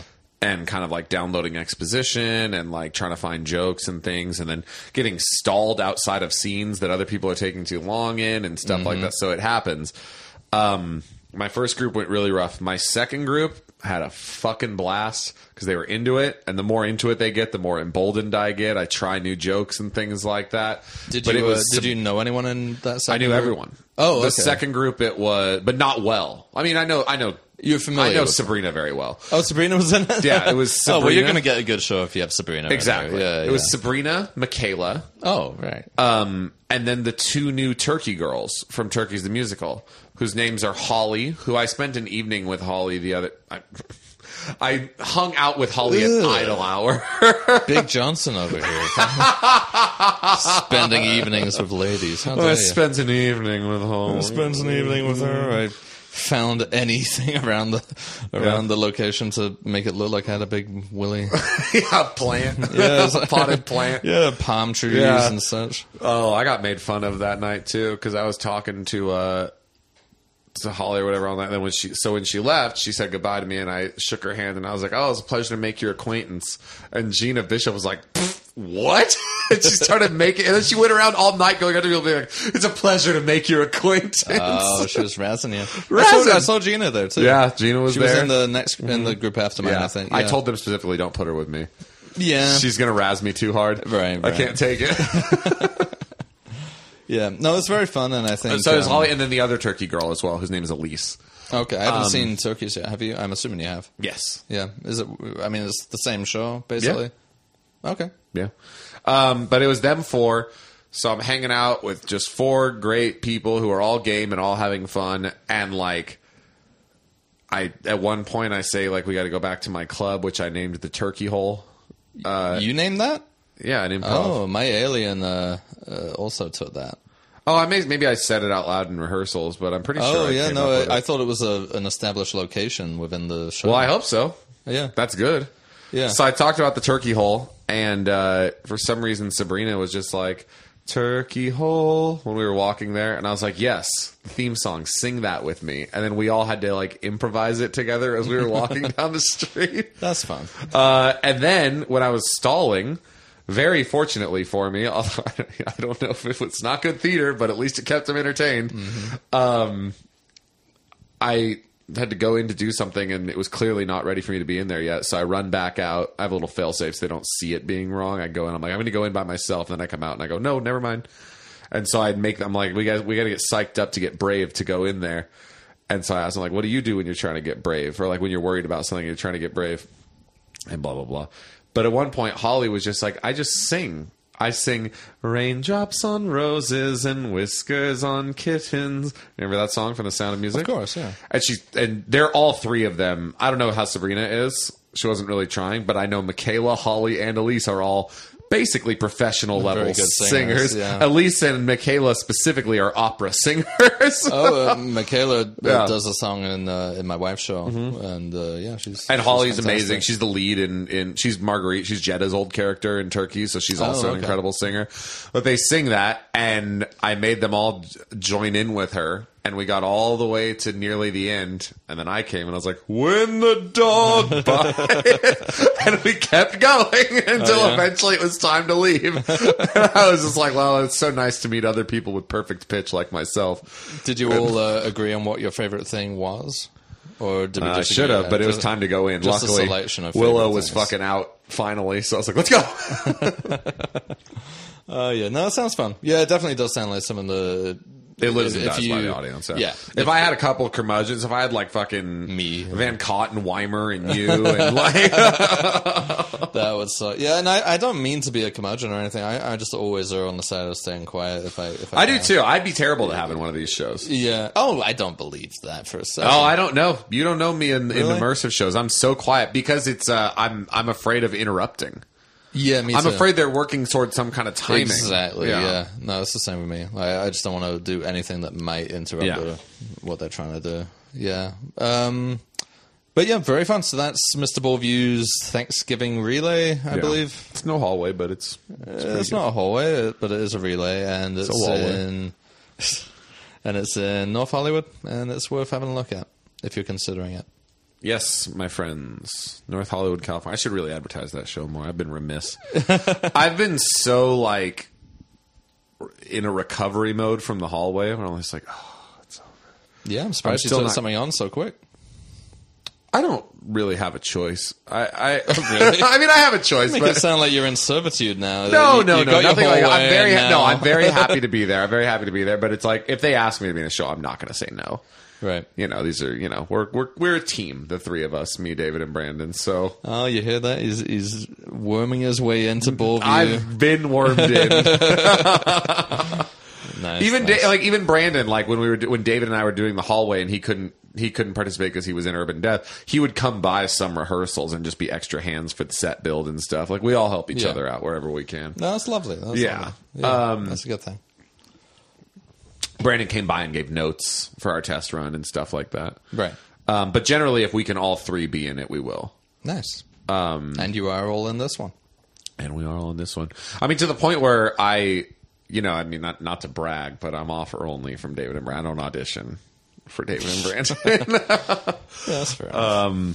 Which is, I think I might be the only person who's actually, unless they need to fill a slot, like unless they like have something that no one auditioned for, I think everyone is expected to come out to audition. That's the privilege I've earned by being around for so long. Yeah. Yeah. And well earned it is. Yeah. So, I remember I walked up to him at one point and I was like, "Hey, am I in the relay?" And David kind of looked at me and was like, "I hope you are." Because we're relying on you to be in the relay. We need bodies. We need a guide character we can trust. And I was like, all right, I'm in the relay. Yep, and there you are. So I think There it's you are, almost folks. assumed at this point that we will be in each other's shows. I'm thinking of dipping my toe in uncharted waters. Actually, coming somewhere soon. Oh, is that right? Mm-hmm. Can you say anything about it, or is that? I'm thinking of doing a scripted play, not an immersive play. Oh. With you writing it and oh, okay, Staged on a stage. that's probably a good idea for the kind of things you write. You said to me last time, you were like, I don't know if immersive is the best venue for some of these writings. Not always, yeah. So that's interesting. I'm looking forward to that. It's going to be a noir story. Oh, really? Big Johnson and Big Johnson and the creepy case of. It's going to be centered around pornography. Oh, really? Mm-hmm. Are you going to do like an 8mm type thing? No, it's more like a. The premise I'm playing with so far, but I'm almost certain I stole this from somewhere, so I may need to alter it, or I might just steal it. I don't care. Is someone seeing their like long estranged lover in a porno and trying to contact them, like trying to get to the bottom of it? Well, that's a little bit like Thesis. What's that? I think it was Alejandro Amenabar. No, it wasn't Amenabar. Who was it? It's the other guy, a Spanish filmmaker. Anyway, so there's Tesis, and then 8mm is a little bit similar to that as well. Okay, so it's been done. Yeah, in the case of in Tesis and 8mm, I think it's someone's daughter that's turned up in a porn that seems to be snuff. Yeah. Yeah. Yeah. But, okay. Yep, so it'd be like that. All right. And of course it'll be very, Alice in Wonderland. There'll be moths involved. Oh, yeah. Going down the rabbit hole. Oh, yeah. Yeah. It'll be one of those Big Lebowski type. I don't like to think of Big Lebowski. I like to think Inherent Raymond Vice. Chandler. Oh, okay. So Thomas Pynchon then. Pynchon-esque noir about porn. Yeah. There you guys go. Is the Mountain Goats involved? Or Oh, yeah. It'll be fully... It's actually a jukebox musical. It's just Mountain Goats song. Damn, how fucking lazy are you if you quote-unquote write a jukebox musical? I just realized I could technically do that. And that's considered a valid art form in the world of theater, the jukebox musical. I'm trying to think of any that have been, any good. There's none. Rock of Ages. Yeah, no. What's the one of the Four Seasons? Jersey Boys? Oh, yeah. I haven't seen that, but I can expect it. Rock of Ages, Jersey Boys. Is Hedwig and the Angry Inch? No, that's original content, I think. I mean, does stuff like Mamma Mia count? Yes, as a jukebox absolutely. musical? ABBA. Even if it's just one artist? Oh, yeah. Across the universe? Yeah, so Queen... Moving Out? What's it called? What's the Queen one called? We Will Rock You? Oh, the movie that just came out? No. I don't know this. The movie was Bohemian Rhapsody. No, the musical was We Will Rock You, which is a musical set in a dystopian future where you can't sing. Oh my god. They want to sing, and apparently all they can sing is Queen songs. Yeah, good for them. Across the Universe, of course. Then there's also I mentioned it, but Moving Out. You know that one, the Billy Joel. Oh, I didn't know they'd done a Billy Joel one. Oh, yeah. Oh, that's fun. Anthony works in the grocery store. I always Saving his thought pennies for Sunday. I love Billy Joel. I always thought there was an N-word in that song. Yeah, there is. It's not, no. But I almost wonder if retroactively he said, oh, no, it's not that, it's this. What is the line you're looking at? The line, apparently officially, is if he can't drive with a broken back.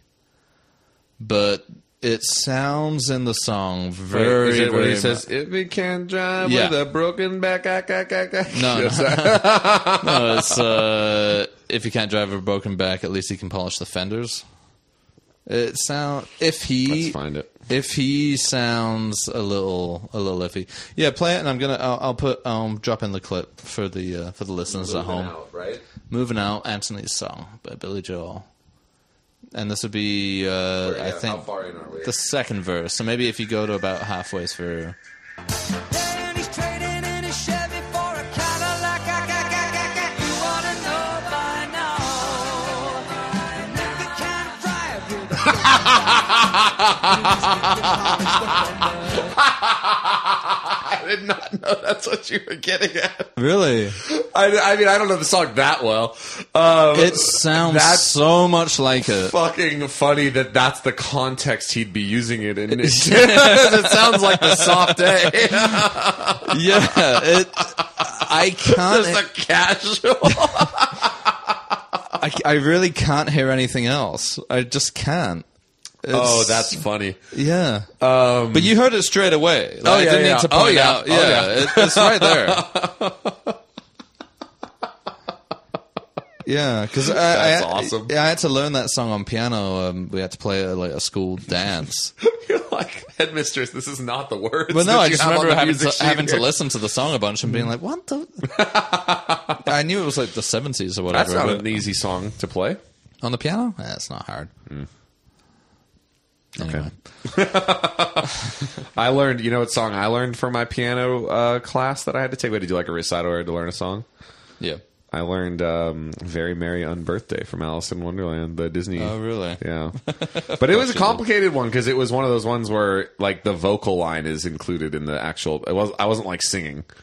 So it was the my hands had to move. That was like the closest I ever got to actually learning to play piano was that semester. If I had stuck with it, I think I might be able to now. Because that was where I first learned how playing with both hands works. Which is like, you don't think of it as my left hand is doing something distinct from my right hand. You kind of put it all in one motion between your hands. At least that's how I learned it. Depends on the song. All right, well. The left hand's more like a How do you bass fucking and do, like, rhythm. how does one do that? How does one move hands independently from each other? It's got to be very hard. I mean, you do it all the time. I know I do, but I guess it's hard How to do does it one in a- possibly move one in a- hand as well as the other one? That's true. Doing different things. No, you do it all the time. You just, it's a little tricky with piano because you basically have to learn a song twice. Whereas in with other instruments like guitar, there's less distinction between what the two hands are doing. Like the right hand, if you're strumming, is basically The just left is amplifying. Well, and the what's- left is just holding a chord. Those are pretty distinct. Yeah. Yeah, but it's not like you have to focus. Oh, it depends again what you're playing, but you don't have to If you're focus playing, too like, much. I bet it's harder if you're playing like flamenco guitar or something like that. Yeah, but usually you don't have to focus too much on the right hand. It's more about where the left hand's going, and the right hand. You have 6 strings to contend with, and it's pretty. God, how does one play guitar without hurting their fingers? That's what I want to know. Oh, you get calluses. Ugh. Yeah, on your left hand. If you're left-handed and you do the chords, press the strings with your left hand. Yeah, and every time I don't play, I all the time go months or even years without playing, and then I have to build those calluses all over again. So, if I play for like an hour one day, I'll have blisters on my fingers for like a week. I've got blisters. on my fingers. Yeah. What's that from? Helter Skelter? The Beatles, yeah. Is it from that song though? I think it is. I think it's Helter Skelter at the end. Fun song. Yeah. Inspired a lot of bad... Fun lot of song bad that's contributed activity. a lot of good to the world. Yeah, all right. I had something to get onto after all that Turkey stuff, but Yeah, I can't yeah. remember what No, it was come now. out and see it, guys. If you're in the mood for a fun, chaotic time in the vein of if you saw Dad, a paternal immersive experience, and you liked that, you'll probably like this. Yeah, they're along the They're same lines. similarly affable, effusive, if you will. Yeah. What's another word I'm looking for? Obsequious. No, what's the word? What's the word? Lugubrious. That's the opposite, though. Lugubrious is like sad, right? Yeah, it's just whimsical. It's just whimsical. It's That's not the whimsical best. like the hallway. Don't come expecting hallway whimsy. No, Come expecting Ballview it's whimsy. much simpler than the whole Ballway. It's Ballway. There you go. The Ballway experience. Yeah. Yeah, no, it's perfectly good, and I think you should all. Yeah, I would look it agree up. with that. Yeah, perfectly good. Yeah. Yeah, I should start promoting that more. Possibly. Well, I mean, I put the Eventbrite link on my shit. I posted a few times, but I mean, Yeah. I do worry, like, when you're making this many shows. That just becomes all you are on Instagram. Well, it's like I'm like the well's a gonna run series dry. Eventually, Yeah, right. Eventually, when something like the hallway comes along, and I'm like, guys, please, and they're like, you just did a show. And you're like, no, I mean it about this one. Though. Yeah. Yeah, no, I understand that. We also last time I saw Max before yesterday, we were at a wedding. Yeah, that's something that's interesting to talk about. Yeah, I guess so. That's more interesting than the turkey relay, for sure. well, Well, I don't know. It's a I don't know wedding. if it's more interesting. Oh man, did you get Max drunk? No, I didn't. I had to drive. Me So neither. you were half cut before the ceremony even. Actually, no, because you weren't able to drink before the Yeah. ceremony. It was as soon as the ceremony ended, then everyone flocked to this very generous open bar. Which was lovely. But yeah, Max, you were Steaming. You were off on one, yeah. Oh, that was getting in fights. Hitting Yeah, on there was all coworkers. kinds of drama going on that I just It didn't wasn't want. too much. Livy and I got into a minor verbal row. Oh God, really? I didn't even know about that. Not too bad. Not terrible. It was more of a disagreement. We hugged it out right afterward. It was fine. Okay. Yeah, I was just trying to avoid all of that. It was fine. People were just nattering to each other. I'm like, it's someone's wedding. Like, Yeah, we're what? not here let's, to let's rewind. settle. Let's rewind. Let's We're rewind. not here to Let's settle rewind. scores. Yeah, I was steaming. You steaming. were definitely steaming. I was a little steaming. I was over there with my coworkers. I was like doing that thing when I get real drunk where I'm like, I'm effusive, bit. Well, perhaps to a fault. yeah, to Or the I'm point like, where where are you working now? to the point where, for PQP fans, Mm-hmm. something happened during the ceremony which should have brought us together, and yet I had to basically tug on Max's collar like a child to get his attention. So basically, what happened was they had set up, in the reception hall, they had set up a big slideshow of pictures of the happy couple throughout their life Yeah, I together. saw a bunch of those. Yeah, you saw a bunch of them. One turned up where they were both there, and in the middle of the picture, front and center, projected probably 20 feet high on a Penn Jillette. screen, Penn Jillette's face. And saw it. I rushed from the other side of the hall to find Max. And Max was like, fucking trying his magic on some poor hapless woman or something. And Magic tricks like Penn Jillette. and I tugged on your coat. I was like, Max, look. And you just went, yeah, it's Penn Jillette. That's not- I'm sure that's not what I said. like you did right now. Oh yeah, Penn Jillette. It was. No, I'm sorry. That's to us. That's not something we're used to seeing out in the wild, as it were. Well, I know 20-foot high. Well, it's well known that Jenny And it is was a Penn fan. and it was Fat Penn too. It was old. It was old school. It was Fat Penn. which made it all the funnier. Dude, I got a picture with Fat Penn. Do you have one? I think I do. Yeah, I think from everyone's a long got time one ago. with Fat Yeah. Penn. I think it is funny that no one, very few people have one with Penn and Teller. It's No. funny how they take pictures. Well, they split separately. off. Yeah, they split off to other sides of the room. One wonders why. Teller's probably sick of him. Do you ever think about that? Won't spend another second with him if he doesn't have to. Damn, do you maybe. think Teller fucking can't stand Penn? It wouldn't surprise me. And actually, this isn't necessarily saying that, it's because Penn's such a massive asshole. It's just, I imagine a double act that's worked together for that long, Yeah. it doesn't matter how friendly you are. Like at some point, you just want to get away. Well, at the You know, same you time, just at the can't. same time, you remember there was a recurring bit on the Penn radio thing where they'd be like, "Good morning, Teller," because allegedly he listened every morning to the Penn radio show, think that's which true. is very sweet, and supportive. He just can't speak up for himself. No, he would remember he would text them and shit. Again, I this don't could have remember all that. just been them lying. Godot, send me a text. Yeah. Yeah, I don't know. I'm sure they get on just fine, but yeah, I can imagine. I really wish there was a switch almost, although I wonder if I would be disappointed. A switch? I wish Teller would do more press and do podcasts and do lectures and because every time I've seen him speak, it's quite interesting. He's definitely very articulate. He's very erudite. The more cultured of the two. And he wants to talk about culture. Yeah. He wants to talk about magic and history and art. Shakespeare. And Yeah, Shakespeare and he's art really and big into Shakespeare. he's Yeah. into interesting things, whereas Penn wants to talk about the Ramones and the time he ate pizza with Lou Reed before going vegan, and he's like, "That's why Lou Reed is dead." I had chocolate sauce with Howard Stern. Yeah, that was one of our best bits. That was Wait, a great. what? That was a PQP bit before PQP was even a thing, maybe. Where Wait, we what would was just that? go around in our Penn Jillette voices talking about food items we ate with celebrities. Yeah, you could feasibly create one of those internet generators Yeah, for a pendulette anecdote. I remember the one that made me crack up so hard. We were at the Oscars, I think. I was at your folks' house with you, and you said Popeye's chicken with Regis Philbin, and I started dying laughing. Why would I say that? I don't know. It was so funny. And then your mom came over and she was like, "What are you two laughing about?" It's just like, "Oh, you two have the same sense of humor." I know, which I think to them is incredible. Confounding. Well, yeah, because of all the time I've tried to drop little jokes and it's just died. Yeah, they're not into it. They don't care. Yeah, they don't have the frame of reference or whatever. Yeah. I mean, that's why I keep you around. It's like, oh, at Dude, least- if I didn't have you, I would be. Again, I told you, I've said this many times, that when you got a Hollywood Babylon reference that I dropped once, I was like, oh my God, he's heard the voices too. yeah, it really is.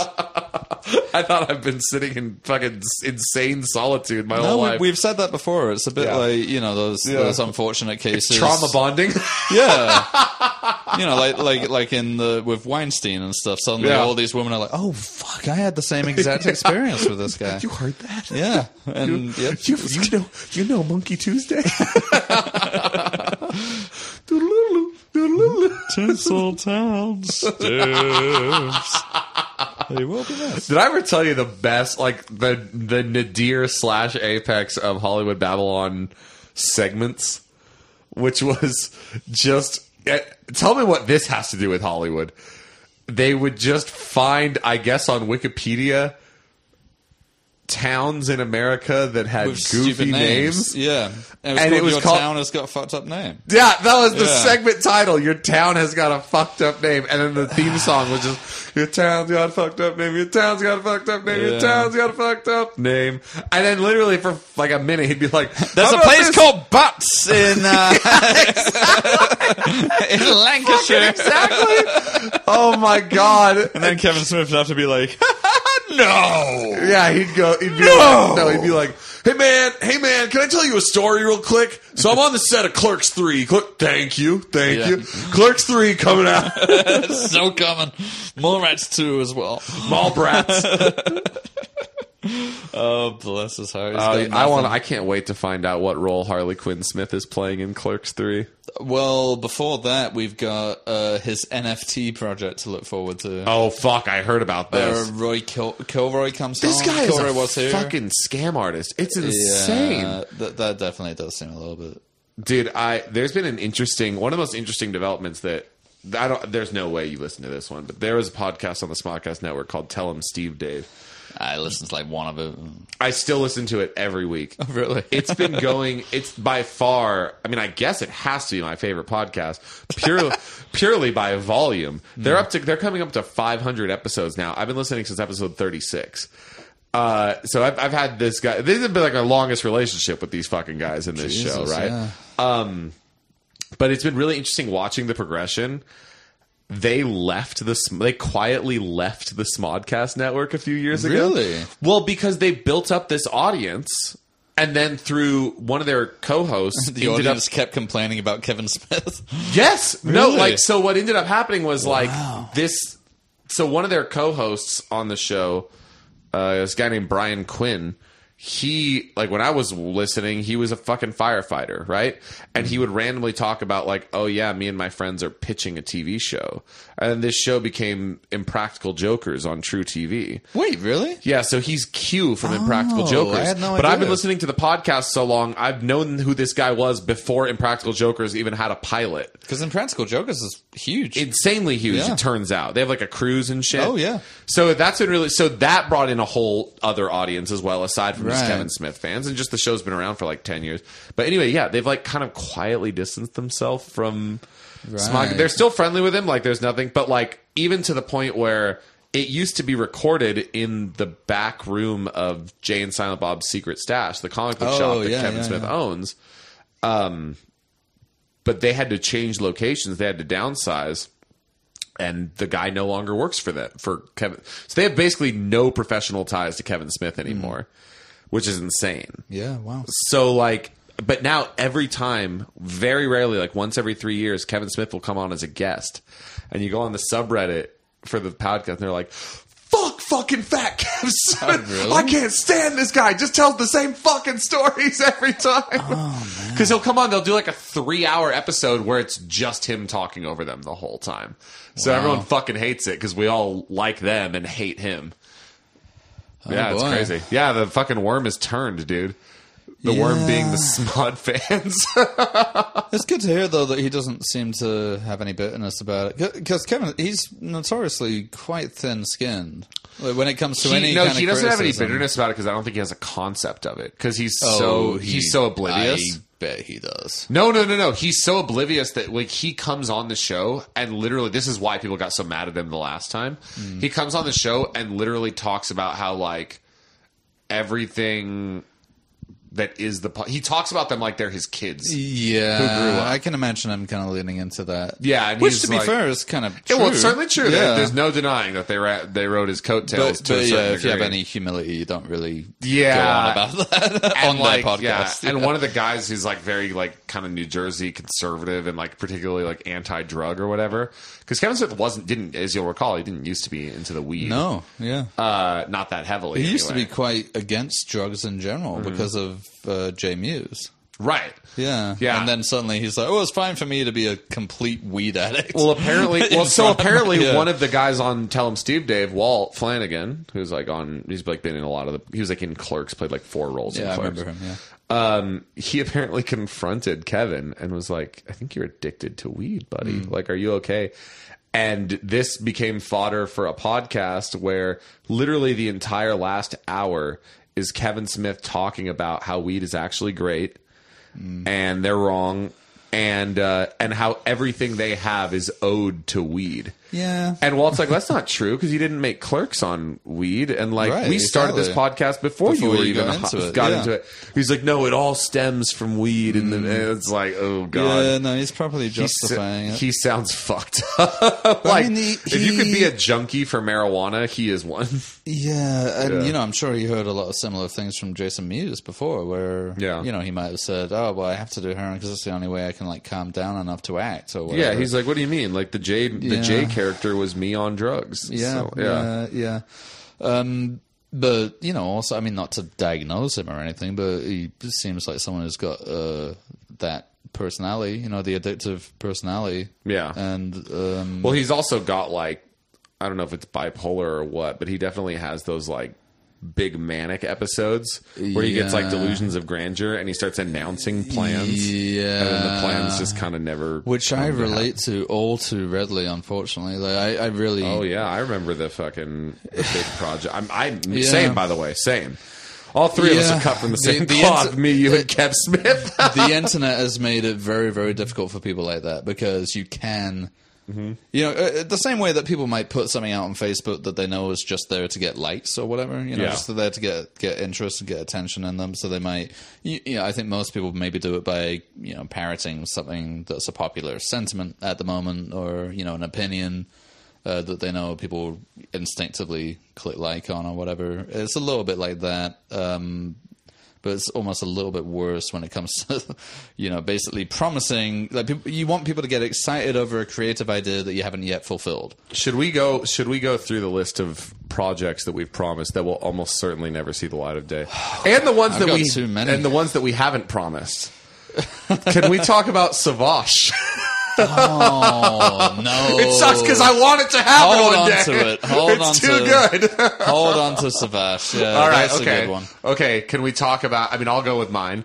After Betwixt, it was going to be Beguiled, and I think Bespoke or Bemused. I couldn't decide what the last one was going to be. No, you came up with the last one. It wasn't. It was going to be something with a B. It was either Bespoke or Bemused or Bewildered. But I don't think it was going to, because I didn't want it to be like Betwixt, It was Bothered, none and of them. It Bewildered. was something else. It was good. It was a good final chapter. Well, and then there was going to be Orientation. That was going to be one of the shows. And then that was going to be Appointments. that was- Appointments did happen. Appointments happened, but Yeah. Orientation was going to be a kind of courtroom type thing. No, that was a Parliament. debate. Oh, so what was Orientation? That Orientation, well, the concept of orientation, which I might still use for something. The concept of orientation was it was going to be you were like applying to work at the Wolseley Institute. Yeah. And you spend like the first 10 minutes of probably not 10 minutes, probably actually like 2, but you know, in showtime, a long time, Dog filling years. out like HR paperwork, just dry HR paperwork at a table. And then someone comes in and they're like, hey, do you have this form? And then when What you is didn't, it with you and wanting people to paperwork. fill out paperwork? and so and then they're like, where's this form? And they're like, oh, is it not in your sheets? All right, we got to go get it. And then they take you through the Wolseley Institute, and it was going to be like a fast paced, like group tracking back and forth, like through Yeah. chaos and scenes and things that were happening. Right. Kind of like the Ministry of Magic and Kind of, Harry yeah, Potter. yeah. Yeah. And so Okay. it's like, okay, we got to go get this form. And like, it was going to like trying to get this form throughout the course of like the half-hour show was going to raise to like apocalyptic stakes, and it was going to be very, you know, silly. It would be good for Brandon, actually. That's who it would be good for. Yeah. Okay. Yeah. So that's one that never happened, and Probably never will. You never know. Beguiled certainly will never happen. No, that's there was some. I remember you telling me about some ideas for that I thought were very good. A lot of them made it into. I guess they didn't really. No, I remember there being a mermaid involved. That was going to be one of the appointments. We just never got around to doing. I know. it. I thought that was going to be in Beguiled. Well, maybe it was going to be in Beguiled. I can't remember. From my memory. Yeah, you're right. It was going to be Beguiled. That mermaid is going to. I will not rest before that mermaid happens. Yeah, you'll have a mermaid at some point. Come on. Yeah. What am I going to not have a mermaid? It's going to be fucking Abraxas Atari playing the mermaid too. So And what else? So that's the Wolseley Institute things that didn't get to happen. But what else did you have? I never promised anything besides. Yeah, that. no, I you were s- smart I not fell to. off. You were smart not to. I never really had any idea. I decided that I wasn't going to do theater anymore for a while. Yeah. I was just like, I'm done. Yeah. There was a while where I was going to do a show called Help Wanted, which was going to be a Sounds like a rom-com. kind of, yeah. It was going to be a Snake Eyes show. I was going to use the Snake Eyes character. Oh, really? Yeah, he needs a spin-off. Yeah. Oh, he's getting one. You don't even know about the Snake Eyes lecture series that's coming up. Oh, man. Those are going to be one-night-only shows. Snake Eyes lecture series, How to Be Lucky. And Snake Eyes was your character from Together Again. It was like a kind of He's doling out a life hopeless advice now. gambler. Yeah, he's like a Tony. What do they call that guy? Tony Robbins. Yeah, he's like a Tony Robbins character now with all of his wisdom. Isn't he sort of eternally damned? Yeah, exactly. Okay, right. That's why it's funny. He's perennially unlucky. So, well, what it's going to be is what that show is going to be is called Help Wanted, and the premise, like the onboarding going in premise, was like you're meeting this guy because he put out a Craigslist ad saying that he needed help with a project.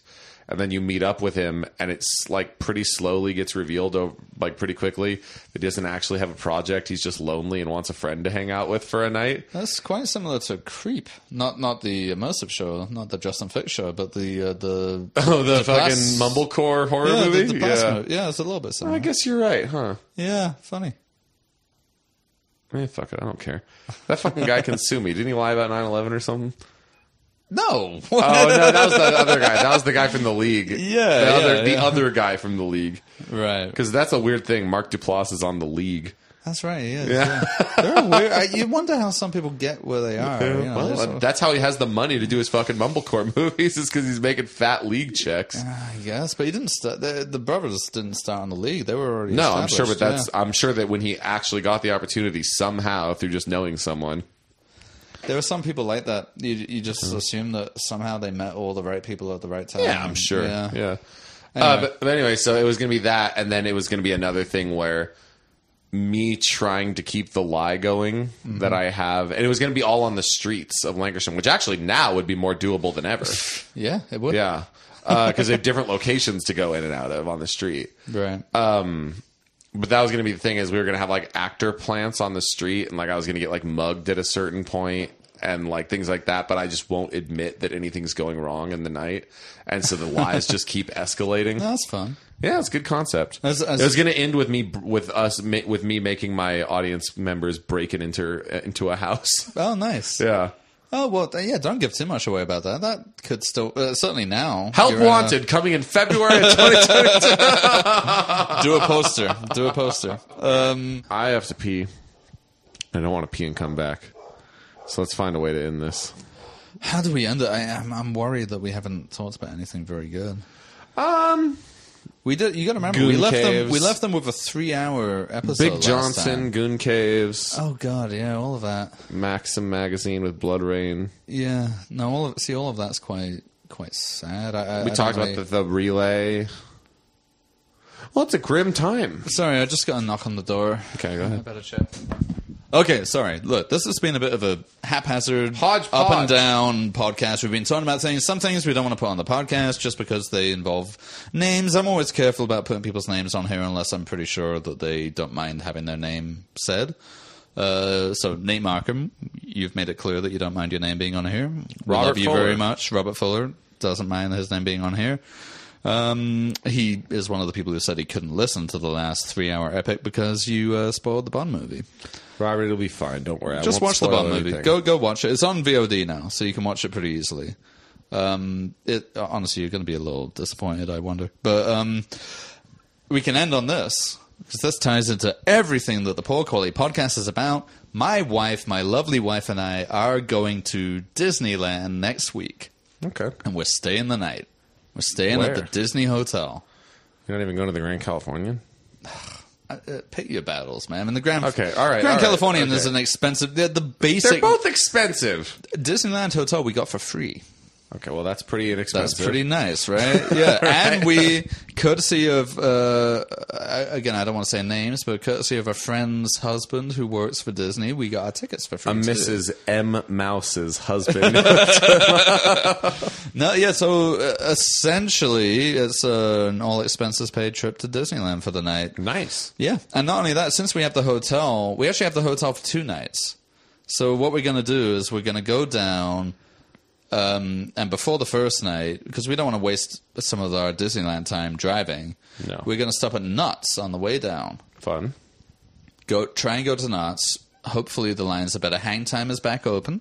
Nice. So we're going to try and go on the rides at Knott's, then we'll sleep there, and then be up in the morning to wander over to Disneyland. So you're going to Hopefully, sleep at the Disneyland Hotel before... So you're going to check Yes. in at night. Yes. Late check-in, wake up early in the morning, get there, get on Rise of the Resistance, hopefully. Exactly. Yeah, Yeah. Hopefully we'll be able to do that. Yeah.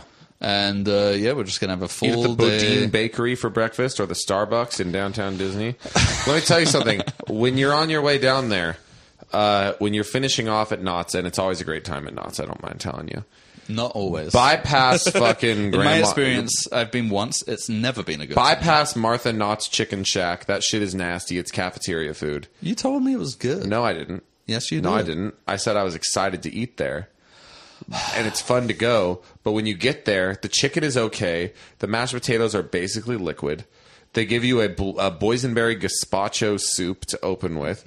And it truly does all taste like it's just been sitting out because they do such high volume of customers. It is truly just I cafeteria tried to food. go there when I was there, and they said it was a 3-hour wait. It's whack. Yeah, Don't no, go. I'm not doing that. Don't go. No. Skip by the TGI Fridays, also right there in the I will not downtown go to the Knott's TGI Berry Farm. Fridays. But you know what you do? You go to a lovely pub, The Old Ship. the Old Ship.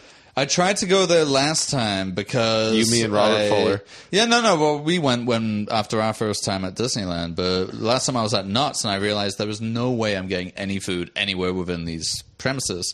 I started looking on Yelp, and I remembered the Old Ship, and I was like, oh, maybe I'll just go there. And for some reason, I think it wasn't open. I think it opens late. Wow, that's funny. I don't think it opens for lunch, perhaps. So yeah, I ended up having to go to like some fucking, rock and roll brew pub thing. God. Yeah. Do you remember that fucking bar me, you, and Robert went to? What the fuck was that place all about? Where we were on the. We're That's like where we on did the the roof? podcast. Yeah, we were on a Yeah, roof that and was they were watching weird. The Bachelor inside. Yeah. And yeah, I don't know why we ended up there. Weird but- experience. Yeah, but anyway, yeah. So going to Disneyland, I'm looking forward to it. I haven't been there in ages. I went in June or July when it just reopened, and it was fun. That's when I got over my fear of the Incredicoaster. Okay, Yeah. good. I don't know. I thought you'd be interested. You're usually the one who wants to talk about Disneyland. Yeah, I don't know what there is to say because I mean, you're going to get to see Avengers Campus, I saw that when I went last Hank time. Pym's Test Kitchen. It's like Oh, I a don't know restaurant about they that. have at the Avengers Campus. I think there's even a whole new ride. I don't know if it's an e-ticket, but there's some kind of like Spider-Man slinging webs ride. Yeah, we talked about this the last time I went, Yeah. when I went in June, because that was already open. It just opened. I didn't go on it because it's one of those weird things where you have to like get a ticket at the beginning of the day Yeah. and whatever. But from what I hear, it's kind of terrible. Yeah. It's one of those things where you shoot at a screen, but I haven't heard anyone say it rules. No, in order to make it work, apparently you need to buy an extra piece of equipment to put on your wrist, and Thank God. which is kind of awesome. to ride a ride properly, you need to purchase Buy some merch. extra equipment. Wow. Go web, go. I'm looking forward to getting on Splash Mountain before it goes, because that's supposed to be gone by February, I think. That's fake plans. That's never going to happen. The Princess and the Frog re-theme? Yeah, it's not No, gonna dude, it's happen. going ahead. I don't buy it. It's going ahead, I promise you. They've said it. They've confirmed. They've confirmed- I remember them yeah, they announcing it confirmed it. once back in COVID when the park wasn't even open. No, they confirmed it. Apparently, from next February, it's going to be gone. Splash Mountain. It's going to be closed. Well, I guess who knew that the last time I rode Splash Mountain would be the last time I ride was with Splash me. Mountain. Yeah. I mean, I can't imagine I'll be back at the park before February. No, Maybe. it seems- I like to go in January when it's when it's like non-crowded. Well, they have an annual pass system back now, but it's all a fucking total weird. mess. Yeah. You can't get reservations. You can only really buy day tickets. Yeah, it's not good what they've done coming out of COVID, and apparently also the food's gotten really bad. I've been hearing Good God. reports that the food is terrible. Good Lord. Yeah, no, apparently it's all Every day we stray further from God's light. really. Yeah, Disney, Chapek. Look at that. Well, you know where you're always going to get the finest cuisine? Olive sandwich. Six Flags Magic Mountain. Oh God, no! But at least there, you're not expecting anything more. Well, we're talking about Twisted Subs. Which is never open, by the way. It really is. It's That's literally twisted. never been open since the first few times I went. Yeah, Riddler's Ricotta. They got all these themed restaurants. It's confusing. It's ricotta in the shape of question marks. Oh God! So when I was on my date to see the Eternals, they played a trailer for the new Batman movie with Robert Pattinson. Oh, the one where he's just like mercilessly pummeling some guy's head into the ground. I mean, I didn't see that, No, but that's the first trailer they It did released, look- where it's it like looked the to- music stops and he's just like, oh, good for him. And he's like, it's fine, no guns, I don't kill It anyone. looked very gritty. I'll say that. It looked Yeah. very gritty. The girl I was with was stoked. She was like, "Fucking yes!" But the thing that made me laugh so hard about it that I was like, "This is very dumb looking," was it starts with some dude in a coffee shop and he's all hunkered over his cup of coffee, right? And he's like, And they what come- gets wet as it gets drier? Oh, you're not wrong. What dries as it gets You're not wetter? wrong. You're not wrong. Because literally, I don't know what happens. They either pull him out or they attack him or something, but he leaves his station and you see that it was actually the Riddler. And the reason you see is not because he's wearing a green suit or anything. It's because in his coffee cup, in the latte art, he's drawn a question mark. Oh dear, oh dear. As if the thing that makes the Riddler is just an The autistic ability compulsion to draw to draw question marks wherever he can. That's his thing. He's pissing in the snow, making question marks. Oh dear, oh dear.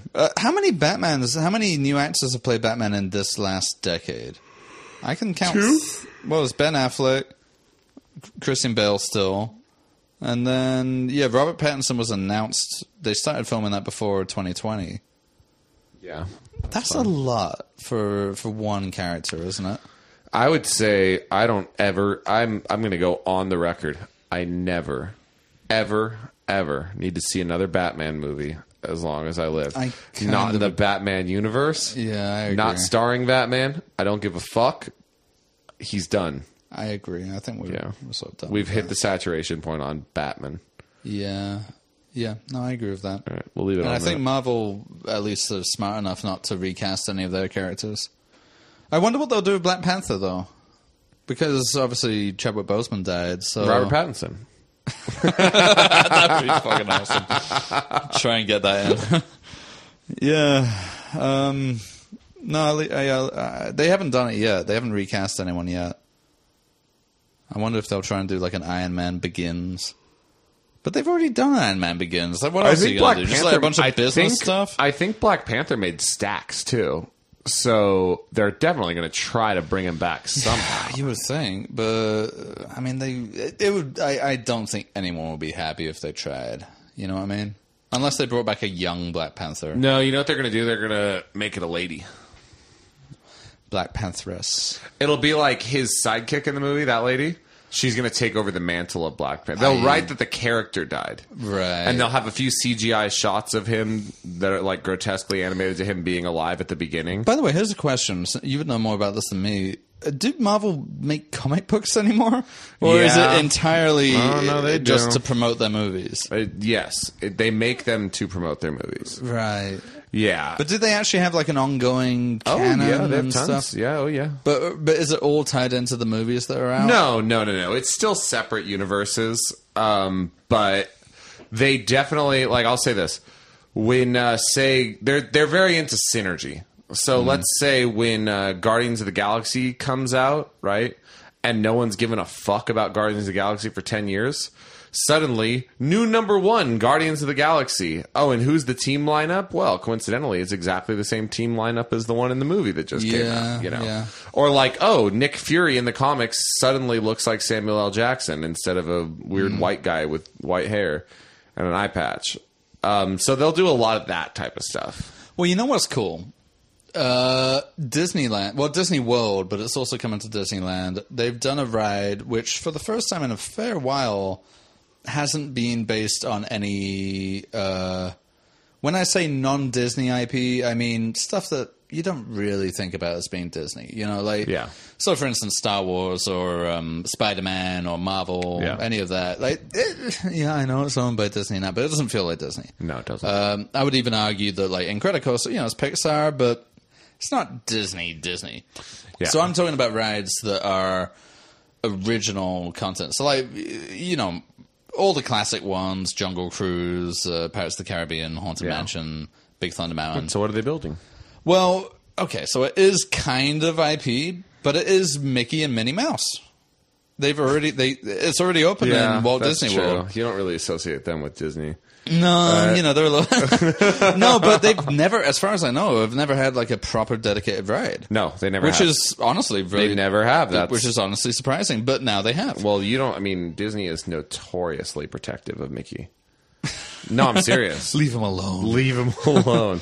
Well, no, they want him to be basically a cipher. They're afraid to put him in anything because they don't want him to develop a personality, because they want him to be a cipher that you can just be like, oh, he's mischievous, he's happy, he's this, he's he's that. also exclusively for children, really. He's not, you're not going to see him getting in any like kind of gritty Pixar adventure where he's dealing with his emotions. I hope you do. No, I mean, I've seen a lot of recent Mickey Mouse. Well, dude, dude, those new Mickey Mouse cartoons, first of all, they're good, but they're also very adult. They feel like Adventure Time cartoons. Like, it's a lot of dialogue-based humor and a lot of, like, smarter, ironic type of humor. Well, I mean, this is a whole other conversation that we could have and that you probably don't want to have because it involves, like, children's programming and stuff. But, yeah, I mean, I've seen a lot of the recent Mickey universe stuff. What are they called? You know, Mickey, Daisy, Donald, Goofy. Yeah, the Fab Five, they called them for a while. There's more than 5 of them now, Well, it including was Mickey. The Fab Five was Mickey, Donald, Goofy, Minnie, and Pluto. Yeah. Well, now there's Daisy, who I think Daisy's is a real Donald's tag-along. sister. Well, Daisy what the and fuck? They're husband and are they wife. husband and wife? It's not. He's tapping that. It's ass. never explained. And Donald has no children. He just always seems to have nieces and nephews. Can you do a Donald impression? No, well, yeah, I'm sure I could try, but that's not the point. Is that it? Is that it? The point is they have more. There's also so Daisy and Minnie are like the dynamics between. Max is like laughing his head off at his Donald Duck impression. I don't know why. Thinking about some weird, like, mix-up. Like, I meet enough people to pull strings that the guy who voiced Donald is dead, and they're auditioning new Donalds, and I make it up And to, this one like, just goes. I get up to the top level, and I get up to the booth, and I was like, wow. It's kind of like this. Yeah. It's this. The guy who's been doing Goofy, I believe, has been doing it for a long ass time. Oh, God, I think he's the same one who did it in the Goofy movie and possibly before. Yeah, but anyway, so the dynamics are kind of weird now. So that's why I didn't. Minnie and Daisy seem to live together, and they run a boutique. I'm aware of the boutique. Minnie's I got a boutique, niece. yeah. In a separate. A different universe, kind of. A different universe yeah. called Minnie's Bowtunes. Yeah. Even though the end of the theme song goes, "Welcome to Minnie's Boutique," and then it's like Minnie's Bowtunes. It should be called Minnie's Boutique, but They want people to know that it's tunes. yeah, still How cartoons, else can you guys. know? Calm down. It's not live action. Yeah, but they seem to live together in this kind of fucking constantly hectic environment where everything yeah, goes there's like a wrong cuckoo all clock the that's time. always fucking around, Cuckoo right? Loca, she's called. Yeah. Yeah, and she's like, I think it's supposed to be Hispanic. Oh, yeah. This little Tweety bird Yeah. who flies around just kind of being sassy. Yeah. And then they have this friend who they have this mate called Clarabelle. Oh, yeah. I know Clarabelle. That's Goofy's wife. Oh, really? Well, I don't know. They're both cows or something. What's Goofy? Well, I guess he's a dog, huh? Yeah. Well, no. She's Horace's main squeeze. Horace, that guy who keeps The the big horse. fat dude. Oh, No, that's Pete. Oh, that's Pete. No, Sorry. Horace looks Sorry, just Horace like and Clarabelle. Pete. You Yeah. understand? Oh, there you go. That's where Louis C.K. got the classic. inspiration from. He's just like, what Disney Big cartoons? Disney fan. No, Clarabelle is a cow, right? She's Yeah. more famous than her husband Horace, which looks exactly like her, but he wears like a horseshoe around his neck. Yeah, but she's completely fucking inept at everything. Oh yeah, she's all the Goofy of the. Like, all you she get it, right? does, no, but all she does is turns up and is like, "Hello, everyone! Whoa, I've fallen into the bow making machine." Cuckoo And Loca then is like, she's hey, like, man. brother. And then Minnie's got to be like, "Oh no, let's figure it out." Yeah. Come on, Daisy, and Daisy's equally fucking like her head's up in the clouds as well. And I'm watching this with my daughter. My daughter loves it. She's like, "Ha ha!" And it's Yes. like, "What are you learning from?" She's Like, like, what look are at these they? dumbasses. No, but I think she just lights the drama. Like, Yeah. oh, everything is going wrong, and they gotta, sort of, so.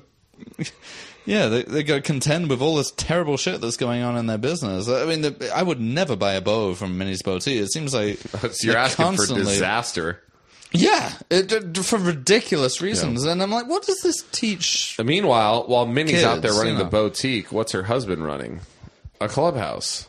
Is it her husband? Because they don't live together. And Mickey and Minnie? he never turns up he turns up like Well, no, once you- in Bowtunes to You kind of fucking like. don't understand, bro. Red like pillar.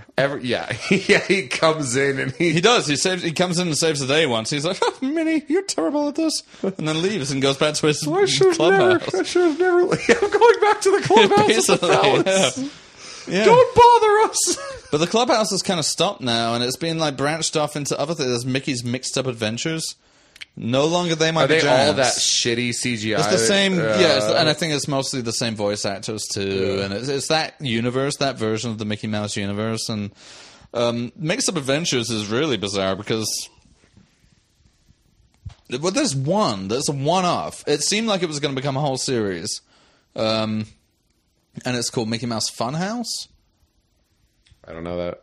No, you wouldn't, because there's only, I mean, going by Disney Plus anyway, there's only one of them. They did one and done for Mickey Mouse Funhouse. And that's where he goes to a sentient house, kind of like the Clubhouse, but it's fun. This one smiles. This one is a house good. it's a house that smiles. It's not drab. Like no, a clubhouse. no, it's not a drab house. It's not a workhouse. It's a fun house. But they Like Oliver Twist. yeah, they're off to the workhouse. No, but I've seen this a bunch of times because my daughter loves this one. She always wants this one specifically. It's like 20 minutes, and it's a little bit like one of those creepypastas where, you know, they like. Did you ever see the Mickey Mouse episode where this happened? And like Wait, no one Mickey else has remembers realistic it? human eyes in it, or what are you talking about? He's inverted. Yeah. No, in this one. I don't remember. I don't think the funhouse itself has much to do with it. They go to this funhouse at the beginning, and it's kind of like smiling and saying fun things. But most of it is about how not to be racist towards dragons. What? What do you mean? There's this dragon called Farfus. Farfus the dragon, and they keep hearing about Why it. don't you go back to where you came from, Literally, Farfus? that's the strangest Now, thing is that Mickey.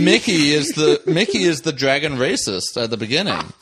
He's like, oh, these dragons are always up to no good.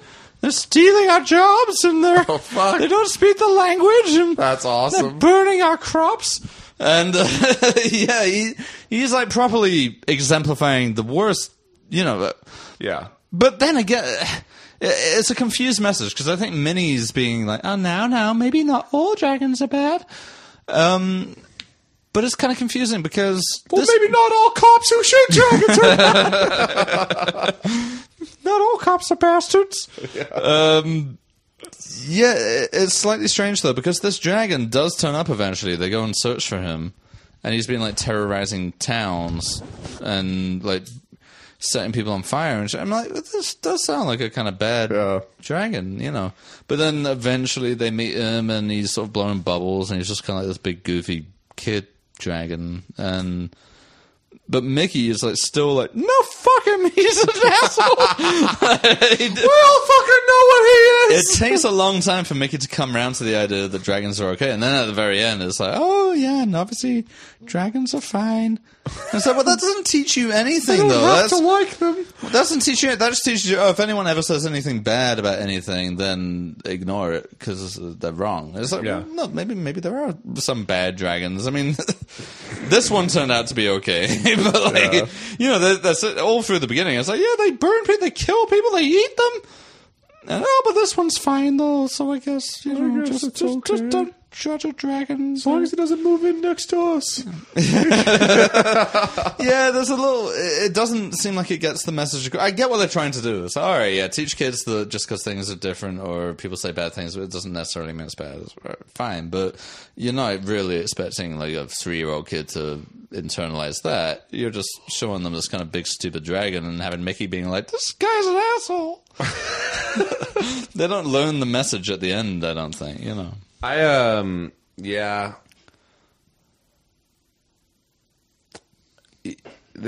I can't believe how And popular. Goofy's like, whoa, gosh, we figured out that dragons are all okay, but why not talk about the Mexicans? he brings it back to the real world. They shrug at the end. Oh, Well, that's unacceptable. we'll join us next time on Mickey's Funhouse. We'll talk Canceled about after whether one the episode. Mexicans are... Yeah, Mickey's Funhouse is he tackles the issues. Every episode, it's like a new fucking... They did one, they were like, cut it. Yeah, that's Cut it. enough, We don't that's want to. enough. We don't want to do the one about the Mexicans. So we saw what you did with the dragon, and honestly, Well, welcome back.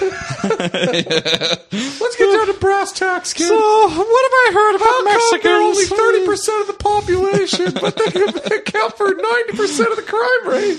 Yeah, it felt like that was them trying to be like, all right, look, we've done some silly stuff about bows going all wrong, or you know, fucking I mean, all the plots are ridiculous. And it felt like with the Funhouse, for some reason, they were like, this is where we're going to concentrate all the hard-hitting messages, issues. yeah. All the proper messages, you know, and it didn't really work the first time with this weird dragon one. Muppets Haunted Mansion. I'm leaving. Okay. I have to go. I'm trying desperately to keep Max here, but Muppets Fair Haunted enough. Mansion. it did exist. Did you What not is see it? Is it the Disney Haunted Mansion? Yeah. It's, All right, it's okay, Disney. I'll stay for another Fuck 20 yeah. minutes. All right, here we go. Because- Got him. I got him on the hook. All right. Muppets Haunted Mansion. I got What him. are they doing? What are these Muppets gotten up to now? They've gone to the Haunted Mansion. Kermit? Kermit's in there. Miss Yeah, Piggy? But he's not the... It's the... forgive me, my Muppet names are... What's he look I'm like? not that familiar. It's the ones from... you know, the Christmas Carol and stuff. The narrators. Gonzo, So it's Gonzo. and Rizzo. Rizzo, is that the Rizzo other- the rat? The one is like... No. Okay, so it's Gonzo and the one that looks a bit like a shrimp. Oh, what is his name? Pepe or something like that? Yeah, the kind of... Honestly, hasn't dated very well. No, he's a little... Yeah, he's a shrimp. You ever Yeah. used to see Long John Silver's commercials? No? Well, Long John Silver's is a fast food, seafood chain that we I've had heard in about America. it, yeah. And he used to do the commercials for them. And it was literally, he would be like, hey, man, why don't you go get some fucking, some shrimps? It was like, it was a weird voice that he had. Yeah. It was He's still pretty got fucking it. crazy. He's still got it. Can't believe they're still getting away with that. Yeah, but they basically go through the plot of the Haunted Mansion. The plot, eh? Yeah, the plot. So those two get invited in a limo to some party at this big mansion, and it's the haunted one. And like instantly, you know, they go in the graveyard and they have to do all the jokes about the gravestones. They have a whole musical That's number. my Gonzo. Wow. Yeah, Wow. it sounds more like Marge Simpson, I think. Homie. Here comes Donald. Gosh, here comes Goofy. He's a great impression. We're all here. Hey, man. I'm here to... Yeah, I don't have much to say about the Muppets Haunted Mansion. What goes on in it? Come never- on. we So never they managed- they get caught in the graveyard. They see like IP freely. and there's a song about it, but Yeah. they're still like that. For some reason, they're still not sure they've seen a ghost yet, even though there were a Yeah. bunch of ghosts dancing in the graveyard singing. singing with a ghost. Yeah, and you know they have like some jokes about. Do you remember that song by Tinder Tegan and like- Sarah? I've been walking with a ghost. Remember that? No. Anyway, go on. Yeah, there's some jokes about Tinder. There were jokes in there that are like for the lads, you know, for the adults, for the The grown-ups. Muppets are a shell of what they once were. Yeah, it was. Even my daughter thought it was crap. Yeah. she like said it was Tinder She was jokes. like, not this one. Did you see that No. fucking sitcom they did on ABC? Muppet sitcom? Yeah, it was like maybe 5 years ago. They did a sitcom in the style of The Office, or like where it was like a mockumentary following the Muppets. But it was like they were trying to be a little too adult with it, and like they toned down the humor to where it was just not fun or interesting. It was literally just The Office, but Kermit was fucking Jim Halpert. So he'd be like, "Oh well, I've got a crazy coworker," but now it's like Fozzie the Bear, and he's like, "Kermit, fuck it." Well, who was it who made the Muppets good? I mean, aside from Jim Henson, obviously, but he wasn't really involved by the time they got to Christmas Carol. That Well, was his son directed. Brian Henson directed Yeah. Christmas Carol, and that's very good. Yeah, exactly. But his son went on to direct the Happy Time Murders. Well, and he also does the his son got very bonered up on the idea of what if puppets did naughty stuff. As if it's never been. His son would have fucking conceived. loved The Hallway. We would have also loved Meet the Feebles, Yeah, and Team oh, America, yeah. and all this other stuff. Yeah. It's just like, why do that in 2018? Be like, At least Meet the Feebles wasn't like so reliant on. yeah, no, that was just an element of it. Yeah, Same with Team America, really. yeah. It wasn't like, But oh, Happy what can Time we make them Murders is do? really bad. Happy Time Murders is really coasting on. Just, I'll bet you've never seen a puppet come. For 20 minutes. Yeah. Yeah. Yeah, it was pretty awful. Happy Time Murders fucking sucked. Yeah. One of the worst movies I've seen in a long while. Yeah, it's up there with movie 43 for me. Yeah. I was just like, why would I watch that? I didn't finish it, so I can't. Maybe it got really good towards the end. Yeah, it really saves itself. Oh, now we're cooking. No, yeah, but I don't know what exactly happened because, yeah, Christmas Carol's really good, and that was him. That was Brian. Brian, yeah. And now he doesn't just do that. He didn't just do Appetite Murders. He does Pup It Up. What's that? They were performing at Knott's Scary Farm like 2 years ago. For some Oh, these fuck- guys are great. Yeah, but it is literally, it's another one of those where it's like, you never know what these puppets are going to say. But they're in a theme park, so I can't imagine it's that body. No, but also it's, this idea, forgetting puppets even, like just take South Park or something, Yeah. like, No a one cares cartoon anymore, character. yeah. It's like no one, you can make anything benign, say something rude. Ted, It's like, Seth MacFarlane's Ted Ted. It's like, did what if a it, teddy yeah. bear cussed and smoked weed? And I'm like, who thinks that's funny? Seth MacFarlane. Yeah, like, what the fuck? Yeah, no. At least there are Teddy some, bears don't smoke marijuana. at least there are some jokes in there. No, yeah, it's true, like the same yeah. as Family It's Guy. just like the. It's like- But I distinctly, hit or I'm not miss, kidding. I distinctly but- remember being in the theater for Ted, one of the rowdiest theaters I've ever been in. I left the first time. People were standing Yeah. up I left the and theater. screaming. They were like, "Fuck!" I got anxiety in the I saw it. fucking riot was. I saw it in London and Chelsea, so like a posh suburb of London, and all the banter lads were in there. Yeah, and it was so full. It was like literally not a seat, not filled. And I left within about 20 minutes because it was too Mate. rowdy. There was people losing their shit over this teddy bear. Oh my god, were they ever? I never forget. couldn't stay. The scene I that, had to so leave. one of the hugest laughs was, I mean, I'm obviously the idiot here. I'm the fucking moron because one of the hugest laughs was opening shot of like they do the montage of the teddy bears growing up or whatever, and like Ralph Garman as the dad, Yeah. being like, "Holy fucking shit, that teddy bear!" Which, by the way, for all he talks about his relationship with Seth MacFarlane, he seems to get very, very small roles in his movies. Yeah. Very small. But so But, they're yeah. talking and all this, and then it cuts forward to Mark Wahlberg, and what's the first shot of the movie, if I recall? Smoking weed. Up out of a bong. Hey. And ha, ha, ha, ha. Can you the crowds of believe it? Stockton, California Can could you not believe it? their fucking eyeballs. Yeah. And then what really got them later was just a little bit of racism when the There's Asian a lot of racism when in the that Asian movie, if neighbor I remember, pokes his yeah. head through, and the guy hallucinates that it's Ming the Merciless because they actually get Flash Gordon, Flash in Gordon, there yeah. on LSD or something. We're just like, dude, And then he's are you dressed doing up this as for a Ming the break Mercil- from Family Guy, Yeah, or I are don't you know just what this like is, still yeah. doing Family Guy with a different? So Ming the Merciless pops through, and this dude opposite end of the. I sat in the handicap seats because those are the only two that are sectioned off just two. So it was me and my girlfriend. I was like, I don't want to sit by anybody else. We're just going to be just the two of us on this island observing the Yes, chaos. enjoying our film. Yes, enjoying our cinema. Yeah. And thank God, because I swear to God, the people in like the next section of seats, they're like throwing their popcorn around. They're I don't know what it was. not like flinging it, but like Yeah. again, they're in such hysterics. But a dude, this fucking like older, like fat, like 50-year-old Mexican dude, he stands up at the very end of the theater, stands up on his feet and points at the screen. He goes, "Ming! Ming!" I was like, what the Look, this. I I couldn't- guess this is a couldn't good. believe my fucking eyes. what I was guess going on. this is a good thing. This is what we want to keep cinemas for, is for the shared communal experience of watching Sure. a big movie.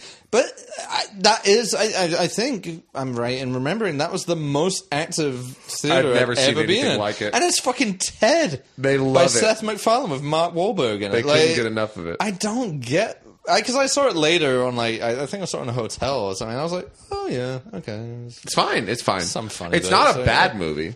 It's not terrible, but It's not great, but it's not bad. It's yeah. fun. It's a perfectly entertaining movie. It's like you watch it and then pretty quickly forget. I can't imagine anyone going back and watching Like if someone it right now, 3 in the times. state I'm in, if someone, I'm like a little tired, they're like, hey, do you want to watch Ted or do you want to watch Abdelatif Kashish's Blue is the Warmest Color? Well, you know what I would choose, but Well, I would choose Ted only because I don't have 3 hours. Okay. But that's what I'm talking about. It's like, it's one of those. It's like, listen, yeah, so you can kind of check out. You can be on your phone. Yeah, but people, I'm glad we had the same experience. People lost their fucking shit. They were going nuts over it. Same thing. Tell you what, they did not lose their shit for was A Million Ways to Die in the West, which I actually liked marginally better than I have Ted. not watched it. I kind of liked it. It's an interesting premise, but yeah, no one gave a fuck about You that. don't want Seth MacFarlane on screen. He's handsome. He's a good leading man. No, you don't want him. No. I disagree. I like Seth MacFarlane. I like looking at him. I think he's fun. I think he's handsome. Okay, well, He's a good singer. And what I like about him is you don't really find out he's a good singer until you really research into him because he kind of hides it. He's pretty bad from what I've seen. From I'm like, also joking because he's constantly fucking trying to sing everywhere he goes. No, but I figure like people. He's not bad at all. He's very good. No, he's not. But Oh, people, you're out of your could mind. casually watch Family Guy and not realize, oh, that's the creator who's doing those songs, you know. But no, he released an album of like swing songs. Yeah, he likes that. It's terrible. I think people are too hard on him. He's that is a perfect example of someone with too much money who, That's kind of fine. like So what? Florence Foster Jenkins. You ever heard If about I got her? money from doing some show, I would use it to fund every stupid vanity project. Fine, I do ever it. Do wanted it to for yourself. Don't inflict it on everyone else. What do you? Of course, I'm going to release it. No, he turned up on the BBC Proms once, which is like a pretty prestigious, showcase of all the classical stuff and orchestra stuff that's going on. And he showed up fucking singing "Ain't That a Kick in the Head." He Fucking fly me to messed the up moon and shit. Yeah. He messed up the lyrics to the first couplet. Hell yeah. Wait, how lucky could Yeah. one guy was? Shit. No. Okay, Start over. Second couplet. He goes, how lucky can one guy be? What's the next line? I kissed her and she kissed me. And he says something a boot. What? Because he messed up. Ain't like- that a kick yeah, in the no, toot? he fucks it up and then just started a boot. Oh, ain't that a kick in the head? Oh my god. And he's not. a Even good I know the singer. words. You're a good singer if people are surprised that you can sing. There's a big difference between that and actually being good. He's not. No, he is he's good. He not could do good. The Music Man very well, I'll bet. I don't know. You know The Music Man? The musical? No, I mean, no, I'm not familiar with it. Oh, that's good. Okay. But it's one of those like deep voice, talky. He's a good orator. He's got a great voice. He seems smart. I like Seth MacFarlane. I think people are too hard on him. I'll bet you would have a good time hanging out with him. I don't. Actually, you're probably right. He's probably a fucking he unrepentant seems asshole. Incredibly, like a cokehead, fucking. Oh yeah, and he does a big Christmas party in Hollywood every year. That's like a huge I know. gala ball. My like- wife was once commissioned to help with the set design for it. Oh boy. Yeah, it didn't go ahead, but yeah, she was supposed to. Yeah, that doesn't shock me. Yeah. There it is. Well, that's gonna be it for the Poor Quality Podcast. Yeah, it's we 5 don't- o'clock. You gotta get your kid. I know. Yeah. No, we didn't really get into the Muppets Haunted Mansion, but Oh yeah. my daughter thought it was shit. So Seth MacFarlane why have a would you cameo bother? in it? Yeah. I beg your pardon? Seth MacFarlane have a cameo in it? No. No, then I won't. No, be there were watching. some cameos, and honestly, I've forgotten every There's single always one. celebrity cameos. There's a ton, but I've forgotten all of them. I think it was I'm filmed sure during it's COVID. like the guy from Modern Family, the dad. I think it was filmed during COVID, so it seems like they're all on green screens. Yeah, of course. Yeah. All right. The Haunted Mansion is shit, by the way. No, it's not. It's good. No, Well, it it's doesn't matter. It's gonna be Princess and the Frog soon anyway, so it doesn't fucking matter. the Haunted Mansion as Yeah, well. everything- they do everything in the New Orleans. slow Square. crawl Pirates of the of Caribbean. Princess It's and the also just Frog like coming Pirates out. and the Frog. Yeah, well, here's one thing that's interesting about me going to Disneyland next week. I'm finally going to get. Here's a few things I'm going to get to do for the first time. Okay. I'm going to get to go on the Matterhorn because it's open now. Last time I went, it was closed. Fun ride. Yeah, I hear it sucks. I hear It's it really rough. hurts. It's rough. I mean, you're It's gonna. by the same people as Viper. I'm fucking terrified every time I'm on it that the ride's going to get stopped because I can't sit in that position very long. Like my leg becomes dislocated from my hip bone every time I ride it. But I get out. But I get out. Why in don't they enough just time- get new trains? I don't understand. I don't know. But I get out in enough time to just kind of like shift and pop it back in. But if I ever got stuck that position, because you really sit with your head like up to your chin. I mean, your knees up to your chin. But why don't... I mean, I understand that's the concept of it being a bobsled, but people are taller now than they were in the 50s. Yeah, no, I think that's exactly what's going on. But People why could probably haven't they extend just their legs back replaced then. the... Disney can afford new trains, you know. Yeah, why they don't care. just People like do it. that? They think it's banter and memes. And what's funny is they refurbished the ride, but what they actually did was they just added a Yeti. Yeah, but they also refurbished it recently. Well, supposedly they were refurbishing it. That's why it was closed when I went. They should But cut I've- that Yeti out. I have Put in since, Elsa. I have since heard rumors that they weren't refurbishing it. They were doing, they were walking through it trying to see how they could retheme it to Frozen. That's fun. Yeah, no, Frozen it's roller not. coaster. I mean, you just want there to be a Frozen land so that you can get employed as the Yoo-hoo guy. Finally, That's a it. fucking steady job. Yeah, Yeah. big summer blowout. The Yoo-hoo guy. Because that is that's a Wolseley character who ended up in a Disney film somehow. But What? It's a fucking coat salesman on the mountain? it's come on, like he owns a fucking trading post in a sauna, and he's like That's true. talking shit. Big summer blowout. He's fun. It's a Max It's a good character. Yeah. So love the Matterhorn's probably soon going to become Frozen. Good. Frozen's awesome. Like, Frozen should be memorialized. I've it's their seen best it. movie they've done I've since that seen it movie. so many times, and It's better than Moana, not by a lot. but- Moana's pretty bad. Moana's good, but like Really? every day they stray a little further from God's light. Like it's these last few, this Raya and the Last Dragon. Oh, that didn't go anywhere though. I mean, I didn't see it, but I don't know. No, Disney messed up. They shouldn't have done the streaming thing. I know they were trying to be. They cool. shouldn't have. They shouldn't No, have. I agree with you. They were trying to be cool during COVID, but Now nobody talks about their movies because their movies aren't events anymore. Yeah, No one gives a fuck. yeah. No, they got some damage. Fucking blew it. They control need to undo do. it.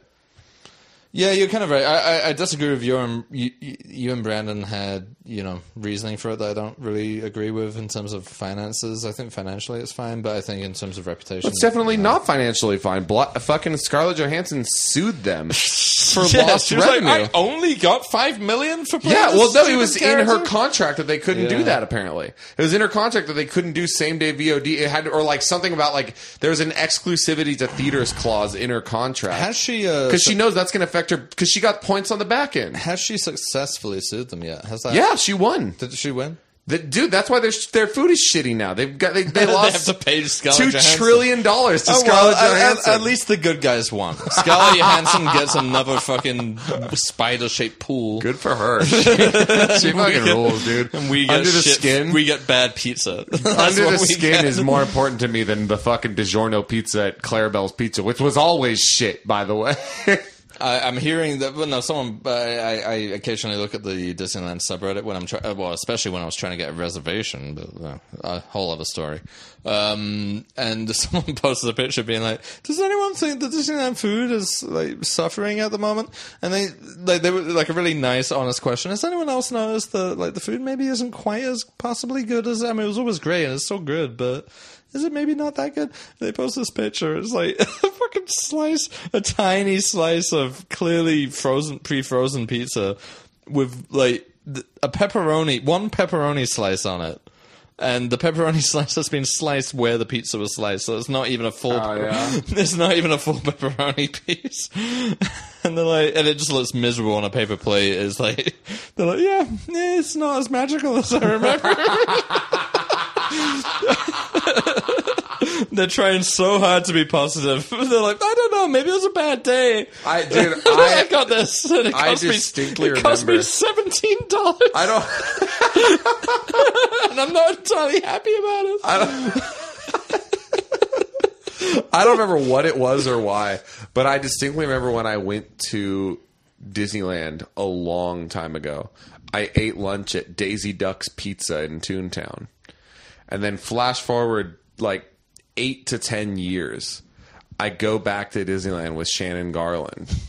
And I'm like, we got to try this Daisy Duck pizza. It's fucking awesome. I've never heard of that. It was probably that's what it was a picture of. No, it was Tomorrowland's pizza. At the Pizza Port? Pizza Oh, Port, God. yeah. Isn't that a Planet. buffet, though? Don't you get to have as many slices as you want? I thought it was Pizza Planet, like the Toy Story themed one. Oh, no. It was Pizza Port for the longest time. They may have Oh, I don't rethemed know. it to Pizza Planet. I don't know, but they were unhappy with what they got. Well, regardless, I'm just like, yeah, that shit was terrible. Like, you get like a personal pizza from Daisy Duck Pizza, but it is literally DiGiorno. Like, I can't imagine that it's anything but DiGiorno. Yeah, which I'd heard that Disneyland food was like universally great. Like, it was just It is good. in some spots. Like, at the sit-down restaurants, it's good. At the mid-tier, like, quick service Have restaurants. you ever been it's to? fine. Sorry, have you ever been to the Blue Bayou or anything Yes. like that? You have. Oh yeah. Oh yeah. Oh, well, it's impossible to get I reservations. had a there at the pré fee, moment. baby. What? Isn't that what you call it when they have like a menu that you can select different? Oh, entrees? pré-fee. I said that. Oh, I thought you went pré fee, baby. I was saying a prayer. What's that? I was like, après fee. That means before fee. What's that? Après-moi de louche. Remember that song, Regina It's Spektor? prefix. Prefix. I think that's how you pronounce it. Prefix. Well, I had that. Yeah, it was a fantastic meal. It was one of the best meals I've ever, probably the best meal I've ever had at Disneyland.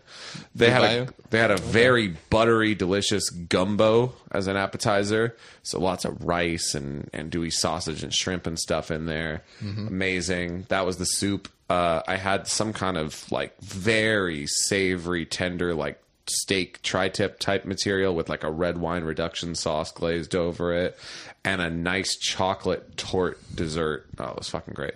Yeah. No, I want to go there and I want to go. And we got the nice table on the water. Oh, you got it on the water. Oh, Lucky yeah. you, Dude. It was for our impossible. fucking anniversary. It's impossible at the moment. Oh no, it's for my birthday. It was for like my 28th birthday or something like that. Nice. Yeah. I hear Cathay Circle's really nice. And Oh California yes, Adventure. oh yes. I mean, the crackling duck wings are said to be very, very good at Carthay's Circle. Okay. It's like spicy duck wings. I had like a cheese plate when I went, but I'm not much for cheese plates, so I don't know. Someone else ordered it. God, yeah. If I brought you to Disneyland now that you're all vegan and fucking whatever, what would you eat? Yeah, that's a good question. I don't They know. have much. I haven't been to Disneyland since I stopped eating meat. I'm thinking about getting back on the meat train though. I think you should get on the midnight meat train with me. Oh fuck yes, the midnight meat train. I've been Bradley thinking about it Cooper. because I feel like I'm just getting fat. I'm just like, dude, Well, yeah, because it's easier when you're a vegan just to go. All right, well, I'm just gonna eat carbs. gonna have some all I eat is chips, yeah. pasta and cheese pizza. That's all I eat. And I'm regular just cheese like, pizza or vegan cheese? I'm not vegan. Oh, okay. Yeah, but all I eat is pasta and cheese pizza, and I've been like, God, it would be nice to just have like a simple. Some protein. A simple protein source that I Yeah. don't have to think about or worry. I mean, there's actually a ton of protein in cheese pizza, believe it or not. Well, And yeah, with but the- it's not as filling as like just eating a chicken. Well, it's a lot fucking more calories. Like, I can Yeah. get like 80 grams of protein from eating a whole cheese pizza, but it's going to be like fucking 1,800 calories. Whereas I could also eat fucking a chicken breast Exactly, and get yeah. 40 grams of protein for like 180 calories. That's what I'm saying. And lose weight and become fucking ripped. Yeah. And then once I'm ripped, I can go back to being vegetarian. And start the cycle all over Yeah, again, exactly. yeah. Yeah, it'll be a yearly thing. No, I don't know. I've been thinking about it. I'm like, here's the real answer. What I should do is just like eat better. Like just eat whole foods that are like rich in protein, like broccoli and fucking beans and things, quinoa and rice and things like that. But I never want to eat those things. I want to eat cheese pizza. But watch what's going to happen is I'm going to be like, I did it for my health. And then in 2 weeks, I'm going to be eating pepperoni pizza. I'm going to be like, for my health. No, man. Just you can get like a fucking rotisserie chicken. You know, that will last that you. shit is That will last nasty. you a day. That shit is so weird and nasty. Well, it depends where Rotisserie you get it chicken. from, but yeah. A $5 rotisserie chicken from Costco. Well, it's like Joe Pera points out in his grocery store episode. He's like, I always wondered why it's cheaper to get a whole cooked chicken than Yeah. buying like 2 thighs on Yeah. their own. I don't like to think about it too much. Yeah. All right. Well, let's leave it on that. All righty. Joe There it Pera. is. And let's leave it with a final shout out to Jenny Hoover. Oh yeah, Jenny and Joe. Man, Congratulations on your matrimony. Couldn't be happier. But also, it appears they're in like Warsaw or Gothenburg or some random Denmark. European They've gone to city. Denmark. Yeah. Yeah. And Jenny, they're eating vegan out there. And, Oh, good luck. And Jenny found a seitan like microwave burrito. A vegan seitan microwave burrito at the 7-Eleven in like fucking Warsaw. I don't 'cause think they they're in have Warsaw. different- They're in Denmark. I don't know where the fuck they are. Why would they have gone to Poland after that? They're going to see the Northern Lights for their honeymoon. Whatever.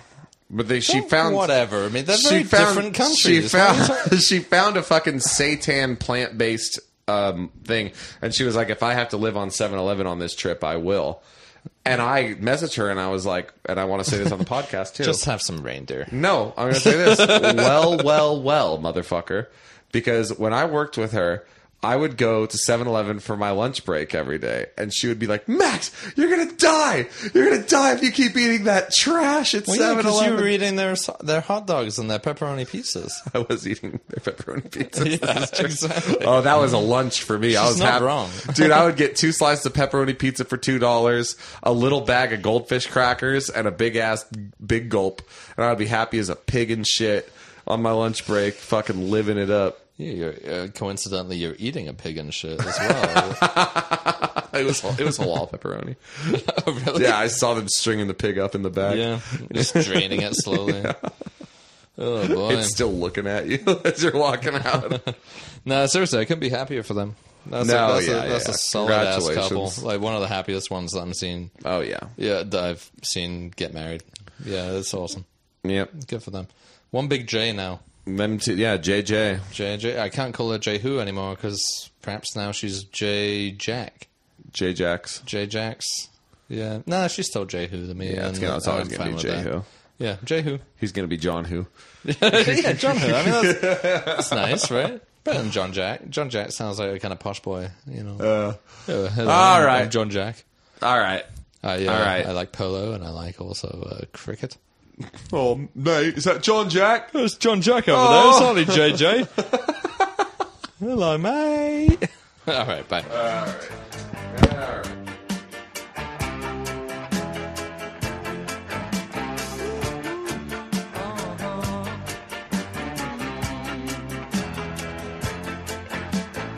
Anthony works in the grocery store, saving his pennies for someday. Mama Leone left a note on the door. She said, "Sonny, move out to the country. I've been working too hard to give you a heart attack. You wanna know by now? Who needs a house out in Hackensack? Is that all you get for your money? And it seems such a waste of time. If that's what it's all about, Mama, if that's moving up, then I'm moving out. I'm moving out.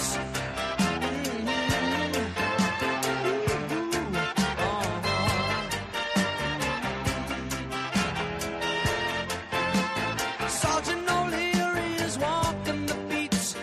Night he becomes a bartender. He works at Mr. Cacciatore's down on Sullivan Street, across from the medical center. And he's trading in his Chevy for a Cadillac. You wanna know by now? And if he can't drive with a broken back, at least he can polish the fenders. And it seems such a waste of time. If that's what it's all about, Mama, if that's moving up, then I'm moving out. I'm moving out.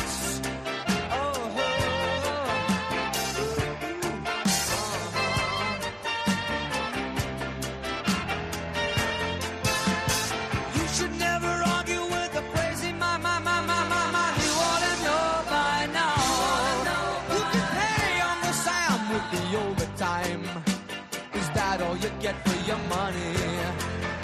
And if that's what you have in mind, yeah, if that's what you're all about, good luck moving up, 'cause I'm moving out.